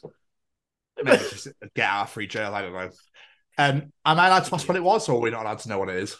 Oh, Is yeah, it too? nothing important. It was just some rubbing alcohol. There's nothing Oh, important. Yeah. wait, why'd you want? Could you not be fucked to the shop to get that? No, it's like cleaning alcohol stuff. It's Oh, special to okay. clean the bed on my 3D printer. That's all it was. It was nothing important. Oh, sorry. Because again, not very specific. So I was a bit like, well, that's weird. Just go to the pharmacy or something. Oh, why are you fucking ordering that, you lazy shit? Too right. I'm Fair. not leaving the house if I don't need to. I mean, I'd give anything to leave the house. So, Good yeah. point, yeah. But what have you been up to, my friend? Oh, fuck all. Hey, there it is. I watched Guardians of the Galaxy 3 and I really enjoyed it. Good, I really enjoyed it. I was a bit like, ugh, from all this superhero stuff. But do you know what? I actually really liked it. The rocket story. I was a bit like, fucking bastards. And I was going to make anybody cry, you motherfucker. And the end, I was a bit like, no way. And then it's fine. So I was a bit like, you cannot do this. Everyone's going to watch it by now, surely. I'd imagine so. It's been out about 8 When years. Star-Lord jumps into the thing and then he's not going to make it, I was like, no. What are you doing? No. Writers, change that now. Like, change it. And then I clicked and went, oh, shit, Adam Warlock could save him. And then he did. So I was like, whoo! Shit, fucking Christ. But I've been watching Walking Dead because I still haven't finished it. I'm on season 10, episode 13, I think. But the last episode then made me blubber like a child. Okay. Because there was a moment where I was like, oh my God, this is awful. And then the most shocking ending I think I've ever seen in the series. So, yeah, I was a bit like, what the fuck is... So, Walking Dead is weird. It's fucking great to start with. Gets really dog shit in the middle, then gets really fucking great again. Yeah, I was talking about Walking Dead with someone at work the other day, and they were saying, "Oh, it's been really good." These, and I was like, "I think I gave up on like the start of season 9," and I was just like, "What am I watching?" Oh, power through. You're close. I don't know if I need to go back to the start so I can remember what was happening, but at the same time, I don't want to watch from 8 seasons. Middle of 9 onwards is magnifique. Is it 9 where they meet the women that live in the junkyard or some shit? It's around there that I gave up. You need to get past that. Just get past that bit. Yeah, because I was just like, what is happening? This is bollocks. I think it's like mid 9, end of 9, start of 10. You're like, what is going on? I think they were losing ratings. So they were like, possibly. Let's make this nuts. Maybe I need to go back and revisit when I finish. I would. I actually would. Like, because I persevered. There were points where I was like, but mind you, I got to season 10 about 2 years ago. So it's a slog, but I'm actually really enjoying it now. I'm actually going to go watch more of it after this. Okay. But that's a lie. I played Braden, but still. I'll go and watch more of it after I play Braden. So, but other than that, so I've done that. I watched Walking Dead. I watched another episode of Orville. For some reason, was an hour and a half long, and I was like, "Why is this episode so long?" Episode 8, when Topa gets kidnapped by the and I was like, "Why is this episode so fucking long?" So that's put me off that again. I've got 2 episodes left. I'm like, I can't be bothered. I feel like I've watched another film, but for the life of me, can't think of what it is. I'm on Ted Lasso season 3. That's excellent. I can't even tell you just how great that show is. I can't even go into detail about how great that show is. Ori obviously is obsessed. Well, yeah, but like it's unbelievable. But other than that, man, playing a lot of FIFA for some weird reason. Playing a lot of God of War again. God of War Ragnarok. I've almost finished it again, and I've been playing a lot of Resident Evil 4 remake. And I've almost finished that as well. Loving that. They've done that so well with that game. So, yeah, other than that, my friend, Rihanna in. Watched all the NFL playoffs over the weekend. Well, as much as I can stay awake for. I've chatted to my dad. I spoke to my dad in ages. That was actually really nice. Over an hour, which never happens. Yeah, I know. We were a bit like, oh, I went, Dad, it's past your bedtime. I was like, bloody hell, I thought we were knackered. Yeah, he keeps telling me he's getting old now. And I'm like, oh, no, we're hitting that point. He was telling me a story about my granddad, about how because my grandparents, I've only got my dad's side left, and like they're getting to their 80s now, but they've got to that point where it's like So my dad was taking my granddad and my grandmother to a hospital in Nottingham. They live in Sheffield, so they had to go for a specialist appointment. The phone rings, and my dad went, "No one rings that phone. No one knows that number. So that's got to be the hospital because no one knows what that number is." My granddad answered, "Hello." It's like, "Hello, is that Mr. Stevens?" "Yes, this is Andrew Stevens." Like, okay, it's just the hospital here. "Oh, hello. Yeah, my son Darren's driving me down now. And Susie, say hello, Sue." It's like, my dad's like, "Dad, just fucking listen to what I'm saying." "Yeah, so the consultant, we're down the M1 now. It'll be about 40 minutes. He's like, "Dad, listen to them." He's like, "Yeah, Mr. Stevenson, the consultant. Oh, yeah, we're getting on M1 now." And my dad's like, "Fucking hell." It's like, the consultant's actually phoning sick, so you have to cancel the appointment. And he goes, "Okay, we'll be about 40 minutes. And my dad's already halfway home.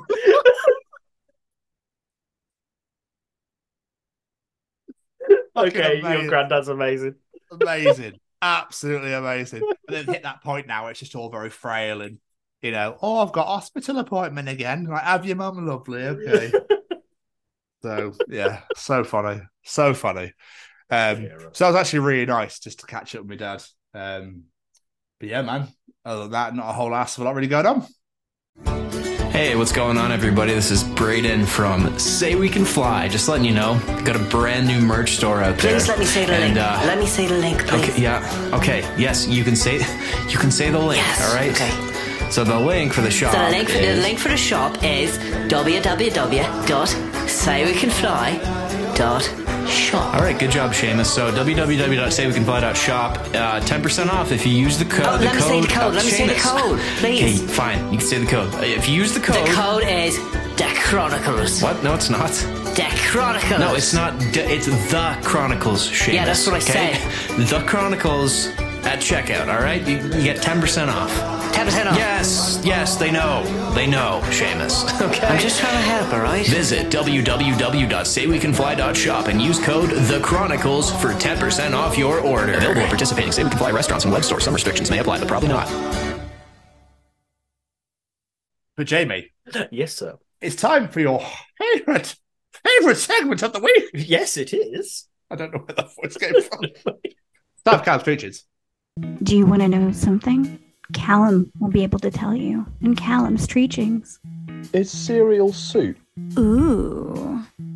Hello, this week's Treachings come from the set of my own podcast, That Gym Couple Podcast, that I host with my partner Lucy, where we discuss all things gyms, fitness, gym anxiety, and a bunch of other stuff in between. If you do have the opportunity to come and check us out at That Gym Couple Podcast on Spotify and YouTube, we'd very much appreciate it. Welcome to Callum's Treachings. And what we'll do is we'll just get straight into it, shall we? I think we should. Yeah, Jamie, what's Callum's Treachings this week? A fly is probably the least creatively named creature. I mean, he's not wrong. I wonder if that was like the last insect, or species ever invented, and God just went, "Do you know what? Jesus, I can't be fucking bothered to name something else. Do you know what? So what we'll do is we'll just call it a fly. Fuck it. I can't be bothered." Yeah, I'm on the bottle again. Yeah, you know what? I created it. It took me fucking 7 days. It actually took me 6. They keep saying it took 7, but I took piss and did fuck all on Sunday. But it took me 6 fucking days to make this. I've made everything. Look at it. Look how fucking much there is on here. And this little twatty thing keeps flying in face. I went, "You know what? Fuck it. I'm calling it a fly. It's a prick. Look at it." So it's taking piss. Windows fucking over there, mate. Actually, we're in fucking heaven. There are no windows. There are no windows in heaven. That sounds like a terrible song from the 80s. There's no windows in heaven. I'm pretty sure there's a song called Windows in Heaven by the In Crowd. I'm pretty sure it's a ballad as well. Anyway, but I love the idea of it, it's like fucking hell, and it's just in the sky. Because apparently, people that die live in the sky, on clouds of all things. But weirdly, when you fly up there, you don't fucking see anything, do you? Very good point. I might do that. I might get some binoculars on the fucking flight to America in March and go, yeah, don't see heaven up here. Ain't no fucking angels up here. They're fucking lied to us, bastards. Look at this. What the fuck's going on up here? There's absolute shit. Bloody hell, son. Fucking I'm blind now. But yeah, I love the idea that was the last creature ever created, and they just got so bored with naming stuff. He's right though. It's literally the lazy because you don't see any animals that walk on the land just called a walk. Like it's literally the only one that's like fly. I don't know. Look, it took me 15 hours to name a giraffe, and you want me to name this little prick that has flies in face? Okay. Yeah, I was born in I was going to say Stoke, not in Yorkshire. Yeah, born in fucking Thirsk. What a name for a town. That exists, by the way. Don't think that doesn't exist. That exists. Oh, I don't doubt it. I was born in fucking Thirsk. And now this little bugger won't piss off. Oh. You're getting called a flat. I'm not even going to give you a nice name, you prick. And I tell you what, just to make it worse, you're that much of a bastard. You know what you're going to eat? Garbage and shit. Now fuck off. I remember what was funny, right? Jesus, this is this. I would listen to that Chronicles of podcast with Tom and Jerry. Yeah, they were talking about how flies probably look at flowers and grass and that probably makes them sick. And they look at all the pretty things and they're smelling out the perfumes and it kills them. You can spray with deodorant, can't you? Thanks for the listen, God. Yeah, appreciate you, even though you don't exist, but still. You're not real. You're just a completely made up person. I wonder who did write the Bible. I'm really curious to know. I actually want to find the person. They're probably dead. They're very dead by now. Yeah. Let's just start. Sorry, sir. What are you doing? Oh, I'm grave digging. Why? I'm trying to find the creator of the Bible. I want to ask them why the fuck they thought this would be a great idea. You know how many people have died in all the wars they've caused? Fuckers. I want to dig him up and tell him it's all bullshit and then bury him again. What I want to do is I want to take him to fucking heaven and let go. And see how he fucking likes it. I'm going to put out plane door. I'm going to put him out plane door and fucking let... There you go, you're in heaven. Oh, bollocks, no, you're not. It's not real, is it, Dave? You fucking liar. I love the idea of opening a Bible at the end. It just says written by Dave. Dave the monk. There's fucking chapters of titles called John and Luke, so I wouldn't be surprised. He's definitely missing the Psalms of Dave. It really is. Oh, that'd be great, wouldn't it? Dave, Steve, James, Matthew, Mark, Luke, John, and Dave. Gordon, Steve, Paul. Pretty sure one is couple. There is a Paul there. But still. Anyway, we digress. We move on. Flies to the Bible. There we are. It's the beauty of this fucking show, my friend. Absolutely. If any religious people are offended by that, grow up. What? I thought you were going to go, I'm so sorry, but no. I'm just not a believer. I know, in all seriousness, though, it's just why I just think that's how I believe. That's what I think. So that's my opinion only, and my opinion alone. If you don't like it, that's fine. What else can features this week? Percentage tipping is weird when you think that the server probably had nothing to do with the person buying in a more expensive dish. That's a really good point, actually. That's a really good point. Wait, so you walked it from there to here, and you want me to give you money for it? But you didn't make it. Yorkshire again. Of course. You didn't fucking make it, you ballad. What do you mean you want fucking 10% tip? Are you for real? No, I'll give it to fucking chefs. It should be, to be fair. So, he's right, though, because they didn't help you make the decision of what you want to order. So why are they getting more money for it? The problem is, Americans don't pay their staff properly at all. Which is bullshit. Which is the most ridiculous thing I've ever seen in my heard in my life. So they have to, that's what they have to do. So it's all well and good as sitting here and be like, oh, yeah, well, you didn't make it. But actually, Americans just pay their people properly. Just pay your staff. Like, it's not hard. You were earning a shit ton of money in these restaurants. Just pay your staff properly. Yeah. Sometimes, like, why the fuck do we have to pay our bill and then pay your staff at the same time? Like, I don't get it. I'm going to the States in a month and a half, and I'm like, I might just avoid eating out. I might just avoid going anywhere. Yeah. Because for some reason they are money obsessed over there. It's nuts. Everywhere wants a tip, don't they? Like hotel, I'll take a bag to your room. That's your job. But everywhere wants a tip. Yeah, it's pretty shit. Yeah. Like in bars and stuff. And they do tabs. I'm like, can't I just pay you now?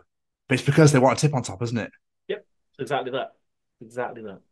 I don't blame the people working there because, like you say, they barely fucking earn anything. So fair play. They're trying to find a job somewhere, and it's the best they can get. But yeah, pay your people properly.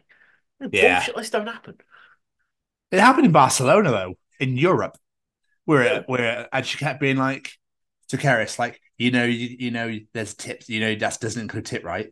You know that this bill here of 100 odd euros that I've forced you into because you didn't actually know the prices. Yes, so that's not included that. So this right here, so if you look at the list, right, there's no tip there. So there's no tip. So basically what I'm trying to tell you is when you look at your receipt and look at your bill, there's no tip on there. Okay? So if you didn't hear what I said, there's no tip. So basically give me money. Give me a fucking tip. Yeah, 20 bucks is fine. I don't accept tens. So yeah, it's bullshit. I don't get it, and that's in fucking Spain. It's like I'm pretty sure you get paid right here. So I don't know. I don't know if I'm just a tight ass, but I don't really like tipping. Like unless someone has gone out of their way to give me exceptional service, way above and beyond that they needed to, that it isn't just doing their job, then fair enough. But for someone just doing their job that they're paid to do, basic, no, you'll get hated. You'll get hated in America, then. Oh yeah, probably. But I don't get fucking tips for my job, so I don't know. I'm just a cynical tight ass. I don't know.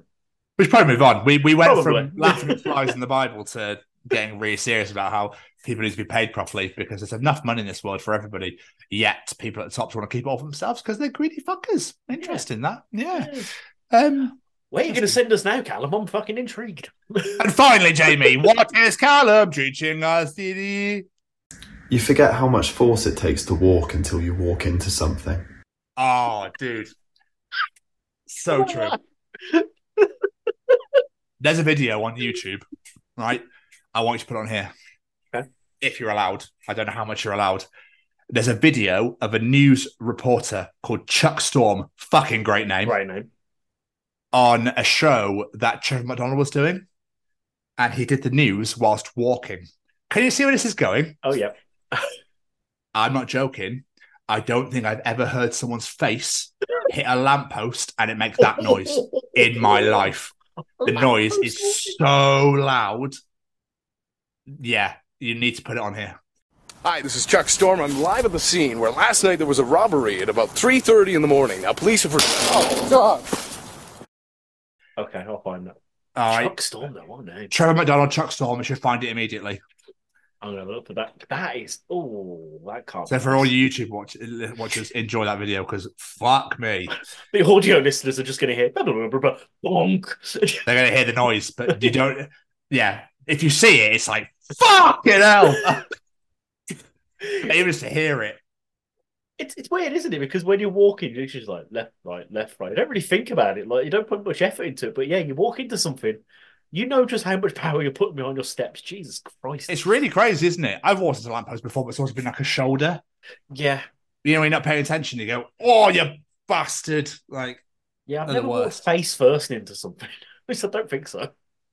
Yeah, but it's really crazy, weirdly. You don't, because what we walk about, what, 5 mile an hour? Something like If that, yeah. And you think that's how much that hurts just walking. Think about if you fell out of a car at like 100 mile an hour. Oh, I don't want to. It's really crazy, isn't it? Ooh. Like, but yeah, just play that video. That's all you need for this. Just play that video. There you go, shining example. Just that clip of him, because obviously we don't want to get sued or anything. So, but perfect. Callum, thank you so much once again for an unbelievable set of treachings. Just great every week, just superb. And make sure you go check out that gym couple. I know you saw the advert earlier, but make sure you're subscribed to them as well because Lucy and Callum are legends, and we are very good friends of ours. So yes, but Jamie, the only problem now is I have to follow. You do. Stab Tom's Journal.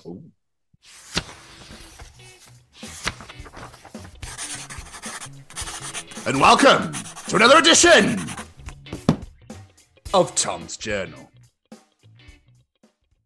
So, Jamie, welcome to another edition of Tom's Journal. I hope you enjoy. Strap yourself in. Here comes the book. A really cool thing about getting older is that you get to hear from your skeleton a lot more.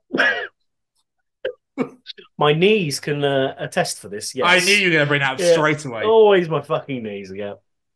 Bloody bastards! I reckon this is going in for stupid entry of the week. Me to the waiter. Excuse me, my onion rings? Waiter, well, answer it then. Oh, for fuck's sake. Oh, that takes the crown for 2024. We've set the bar high. 2 weeks in. Fucking hell. Whenever a car waits for me to cross the street, I always wave and mouth thank you and rush across as fast as I can because I need to thank them. I need them to think, wow, what an 11 out of 10 pedestrian. You knew that was going, didn't you? The reason that's so funny is because it's so fucking true. I was laughing beforehand because I was like, I do that. Every time I'm like, thank you. I'm pretty sure we talked about it on the show ages ago as well. Maybe that weird jog. Yeah. It was kick your feet out in front of you to get back fast. So it's almost like your legs have gone, but your body's following behind. Like, There's that part paranoia, like, if I take too long, they're going to get really fed up and just mow me over. But they're not going to do that. We all know they're not going to, but still, they might. This fucking really made me laugh. Me. I'll have a whiskey, please. Girl next to me at the bar. It's on me. Me pointing. No, it's on the shelf over there. What a weird thing to lie about. Oh, fuck. Oh, my 2 for 2. Oh, that's so good. I thought it was so good. Oh. I got a text though. Oh, grandma got run over. What, by a reindeer? No, a bus. Me at the hospital now. Jesus Christ.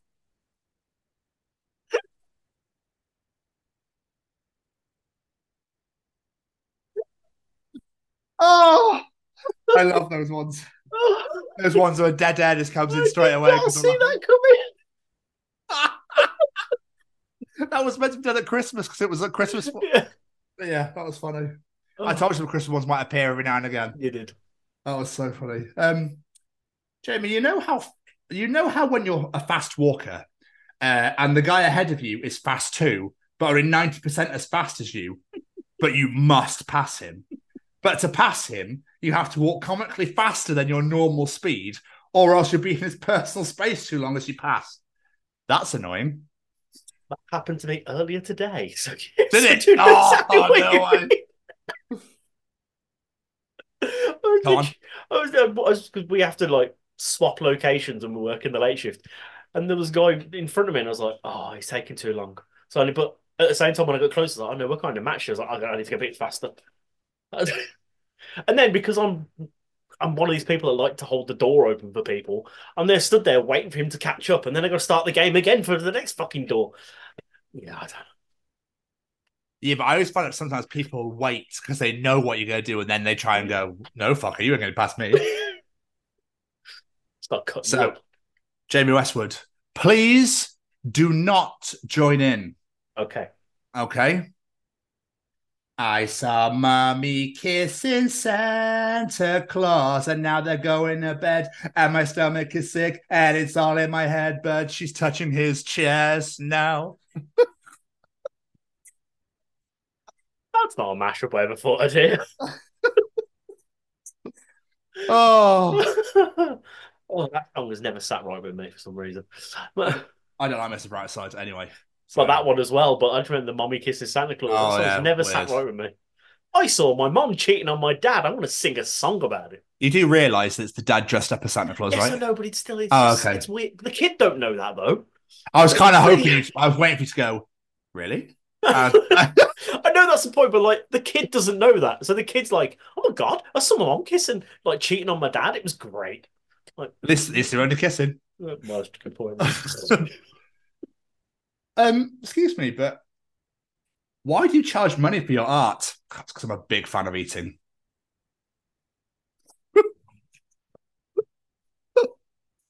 And this is why we don't do this full time. We have to have jobs as well. Yep. Ariel versus Moana. Ooh. Who is the real queen of the sea? Let's argue. Excuse me, Moana left her family to save her village and the ocean. Ariel left her family for Dick. Don't you ever disrespect Moana of the Mountainuni again. Absolutely. Absolutely. Oh, I love it. So fucking true. Moana deserves all the respect. 100%. Yeah. Oh, I just want to get fucked by some guy. Oh, where's my vagina? I saw him on the Imagine. beach once I'm in love. Imagine. The year is 1799. You and your lads have just bought tickets to see Beethoven. An hour in, the man turns to the crowd and yells, "Who's ready for some of the unreleased shit?" Symphony number 1 plays. The crowd absolutely loses their minds. I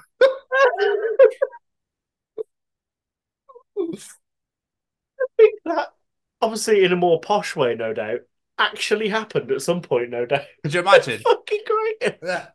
I'm going to throw down some of this unreleased shit. Let's go, boys. This is a fucking banger, Beethoven. I just left the doctor's office. I'm up to £198. So I'm going to eat 2 pounds of Nacho Slim Jims. So I'll literally be 1% Nacho. Just stop, you moron. This is a relationship. We make decisions together. I need you 100% committed to being my man. 99% your man. What? 1% Nacho man.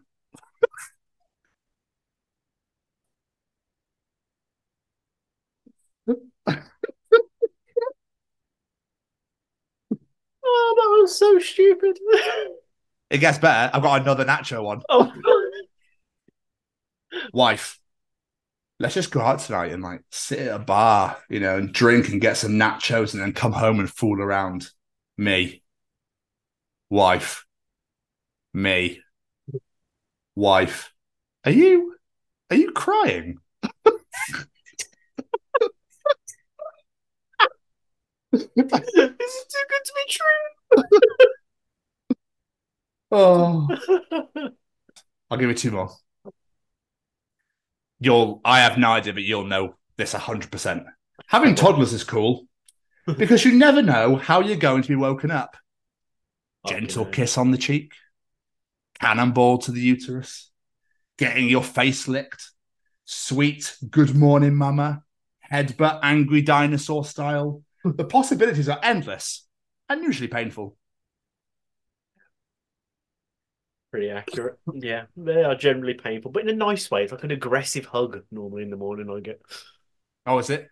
Someone like curls up next to me and then grabs my arm and puts it over. I'm like, okay, I'm awake, Jesus. Or, Daddy, let's play this game. I'm like, just woke up. No. 4 a.m. What are you doing?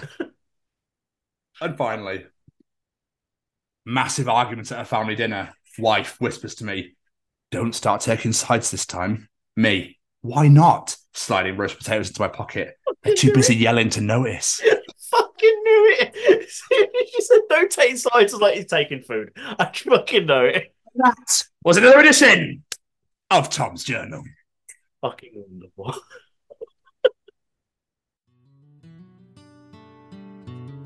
It's about getting into schools and talking to young people because, I know that people can change.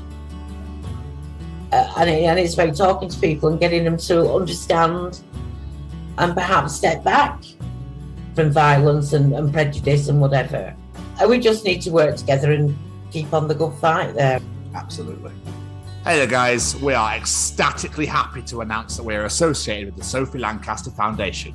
The times are changing, and with the unfortunate death of Sophie, those changes have made a massive impact for the future. If Sophie was with us still today, I can guarantee what you are doing will still be reaching so many lives of young teenagers, young adults, and those who wish to be as different as possible. So thank you very much. To find out more about this incredible foundation and all the work they do, and more importantly, how you can help, head on over to www.sophielancasterfoundation.com.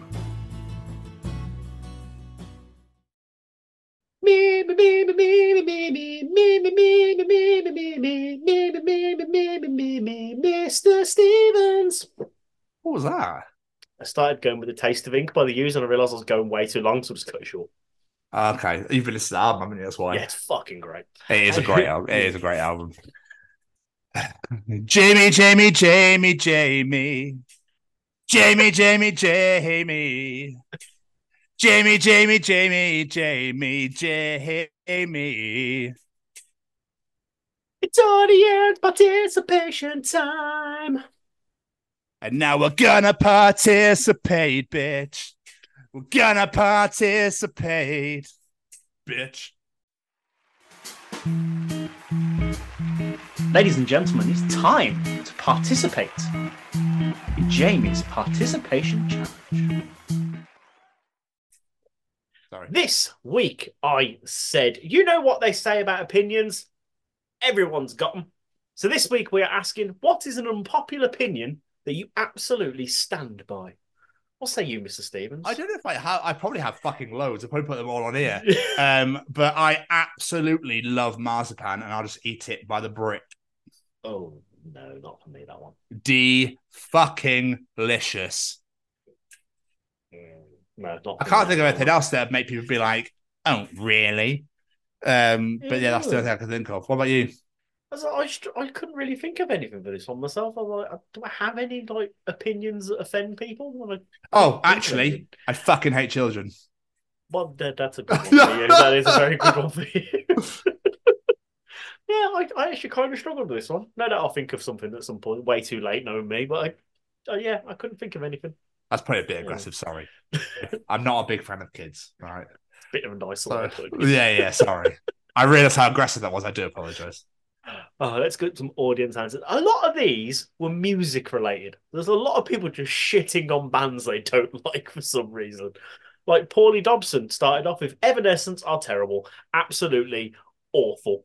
I've never heard anyone hate on Evanescence before. That was a new one. One good album, in my opinion. The opening album is great, and that's about it. What made me laugh is I had a notification of Claire commenting on my status, and I looked on it and saw an angry reaction on Paul's comment, and then had a message from her on Snapchat saying, "Who the fuck does he think he is?" Like, she saw red from this because she's like the biggest Evanescence fan. Fight me, Claire. But speak of the devil, Claire Jones, pineapple belongs on pizza. Oh, you could definitely fucking fight me now. Get out! Yeah. No, it doesn't, Claire. No, it doesn't. I don't get how people enjoy that. Oh no. Braden loves it as well. No. Ian Shaw, Huey Lewis and the News are still one of the best bands ever. Again, I have never heard anyone claim that. Wow. Okay. Fair enough. I can only think of 2 songs, so I can't really comment on that one. Yeah. Alex Graham, another music one. Razorlight are better than the Strokes, who are incredibly overrated. Awful bands. Yeah, I'm not a fan of either of them, to be fair. Richie Rich, Oasis are shit. Again. Ollie Nightingale, Beyonce is terribly overrated. I agree with that one, to be honest. Yeah, I don't get the obsession with her. Let's move on from all the fucking music ones. I thought I'd get them out of the way. Paul Payne, Harry Potter is dreadful. Yep. There's going to be a lot of nerds fighting you for that one, Paul. I was actually half expecting the wife to run along. Up and do it. Kirsty Buse, pizza and mayo go together. Yes, they do. 100% agree with you. 100% agree with her. It works. It works. Sarah Hamilton has decided that she wants to pick a fight with me personally and says that ice cream is overrated. Yeah. No, Sarah. No, don't you fucking agree? No, it is not. Ice cream is beautiful. I think I agreed on the post, didn't I? Yeah, you did. Yeah. Yeah. You even said I'm 1,000,000% in agreement. Yeah. No. It is overrated. It really is. No. But beautiful. Ollie Roylance is just attacking one of the most random things in the world. Cucumbers make everything taste way worse. What's wrong with cucumber, Ollie? Like, what the fuck? I mean, it's not wrong. I think I have it in Subway, and that's about it. I don't eat any of the time. My daughter would go mental. Olivia fucking loves cucumber. It's just water. It is kind of doing water, but still, it doesn't make everything worse. Dino Maguire, leopard print. Love me leopard print. Can't agree with you on that one. I love me some leopard print. Yeah, I'm not a fan. And now, your sister is making enemies of everyone ever on the fucking planet. I was actually livid about this. Emily Stevens. Stevens? I don't know what Stevens? Let's try it again. Changing my name, are you fucking hell? No, I'm changing her surname because she kicked out of your family for this disgraceful comment. Emily Stevens, Biscoff is terrible. No. No, it's not. No, it is I think, not. didn't Mally have a go? Mally have a go as well? Mally would wash your mouth out.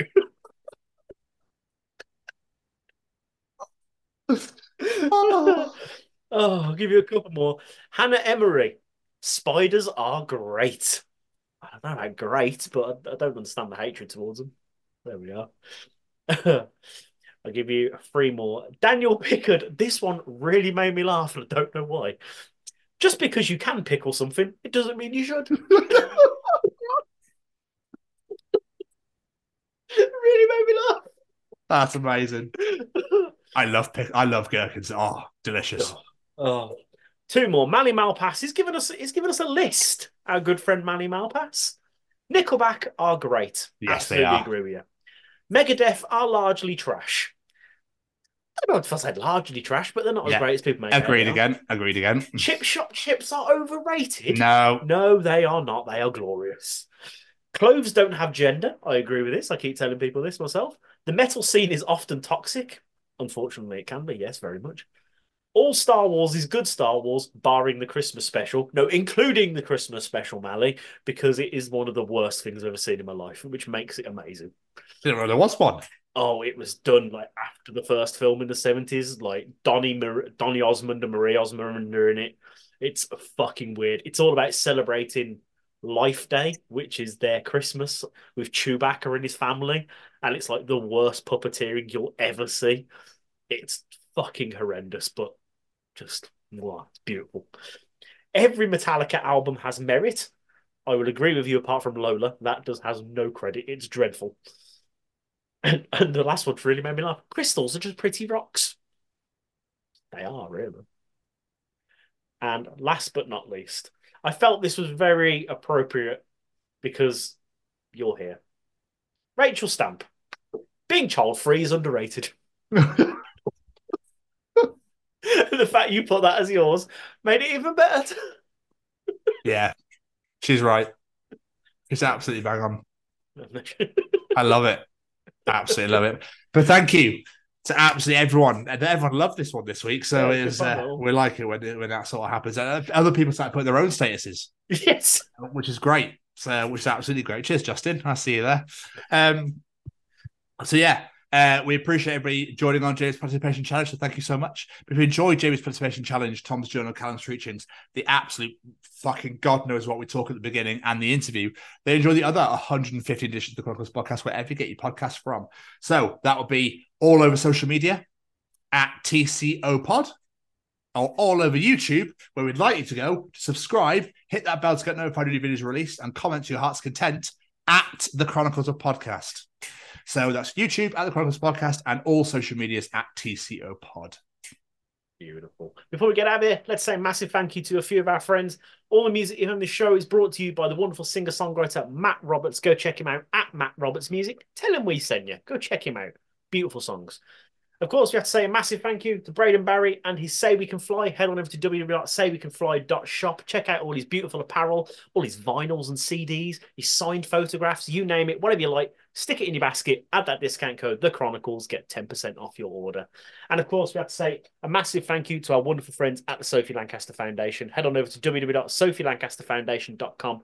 Familiarise yourself with Sophie's story. Familiarise your friends and family with Sophie's story. Even if you're not in the alternative scene, it is an incredibly important story, and we need to get that message out there. And last but not least, a massive thank you to this handsome devil right here who's keeping me amused all night. Right back at you, Jamie. Right back at you. Another great episode in the books. Another great episode indeed. We absolutely love it. And as for this week, we are going to see you all next week for the Chronicles of Drawn to the Sky. Goodbye, everybody. Bye. Bye.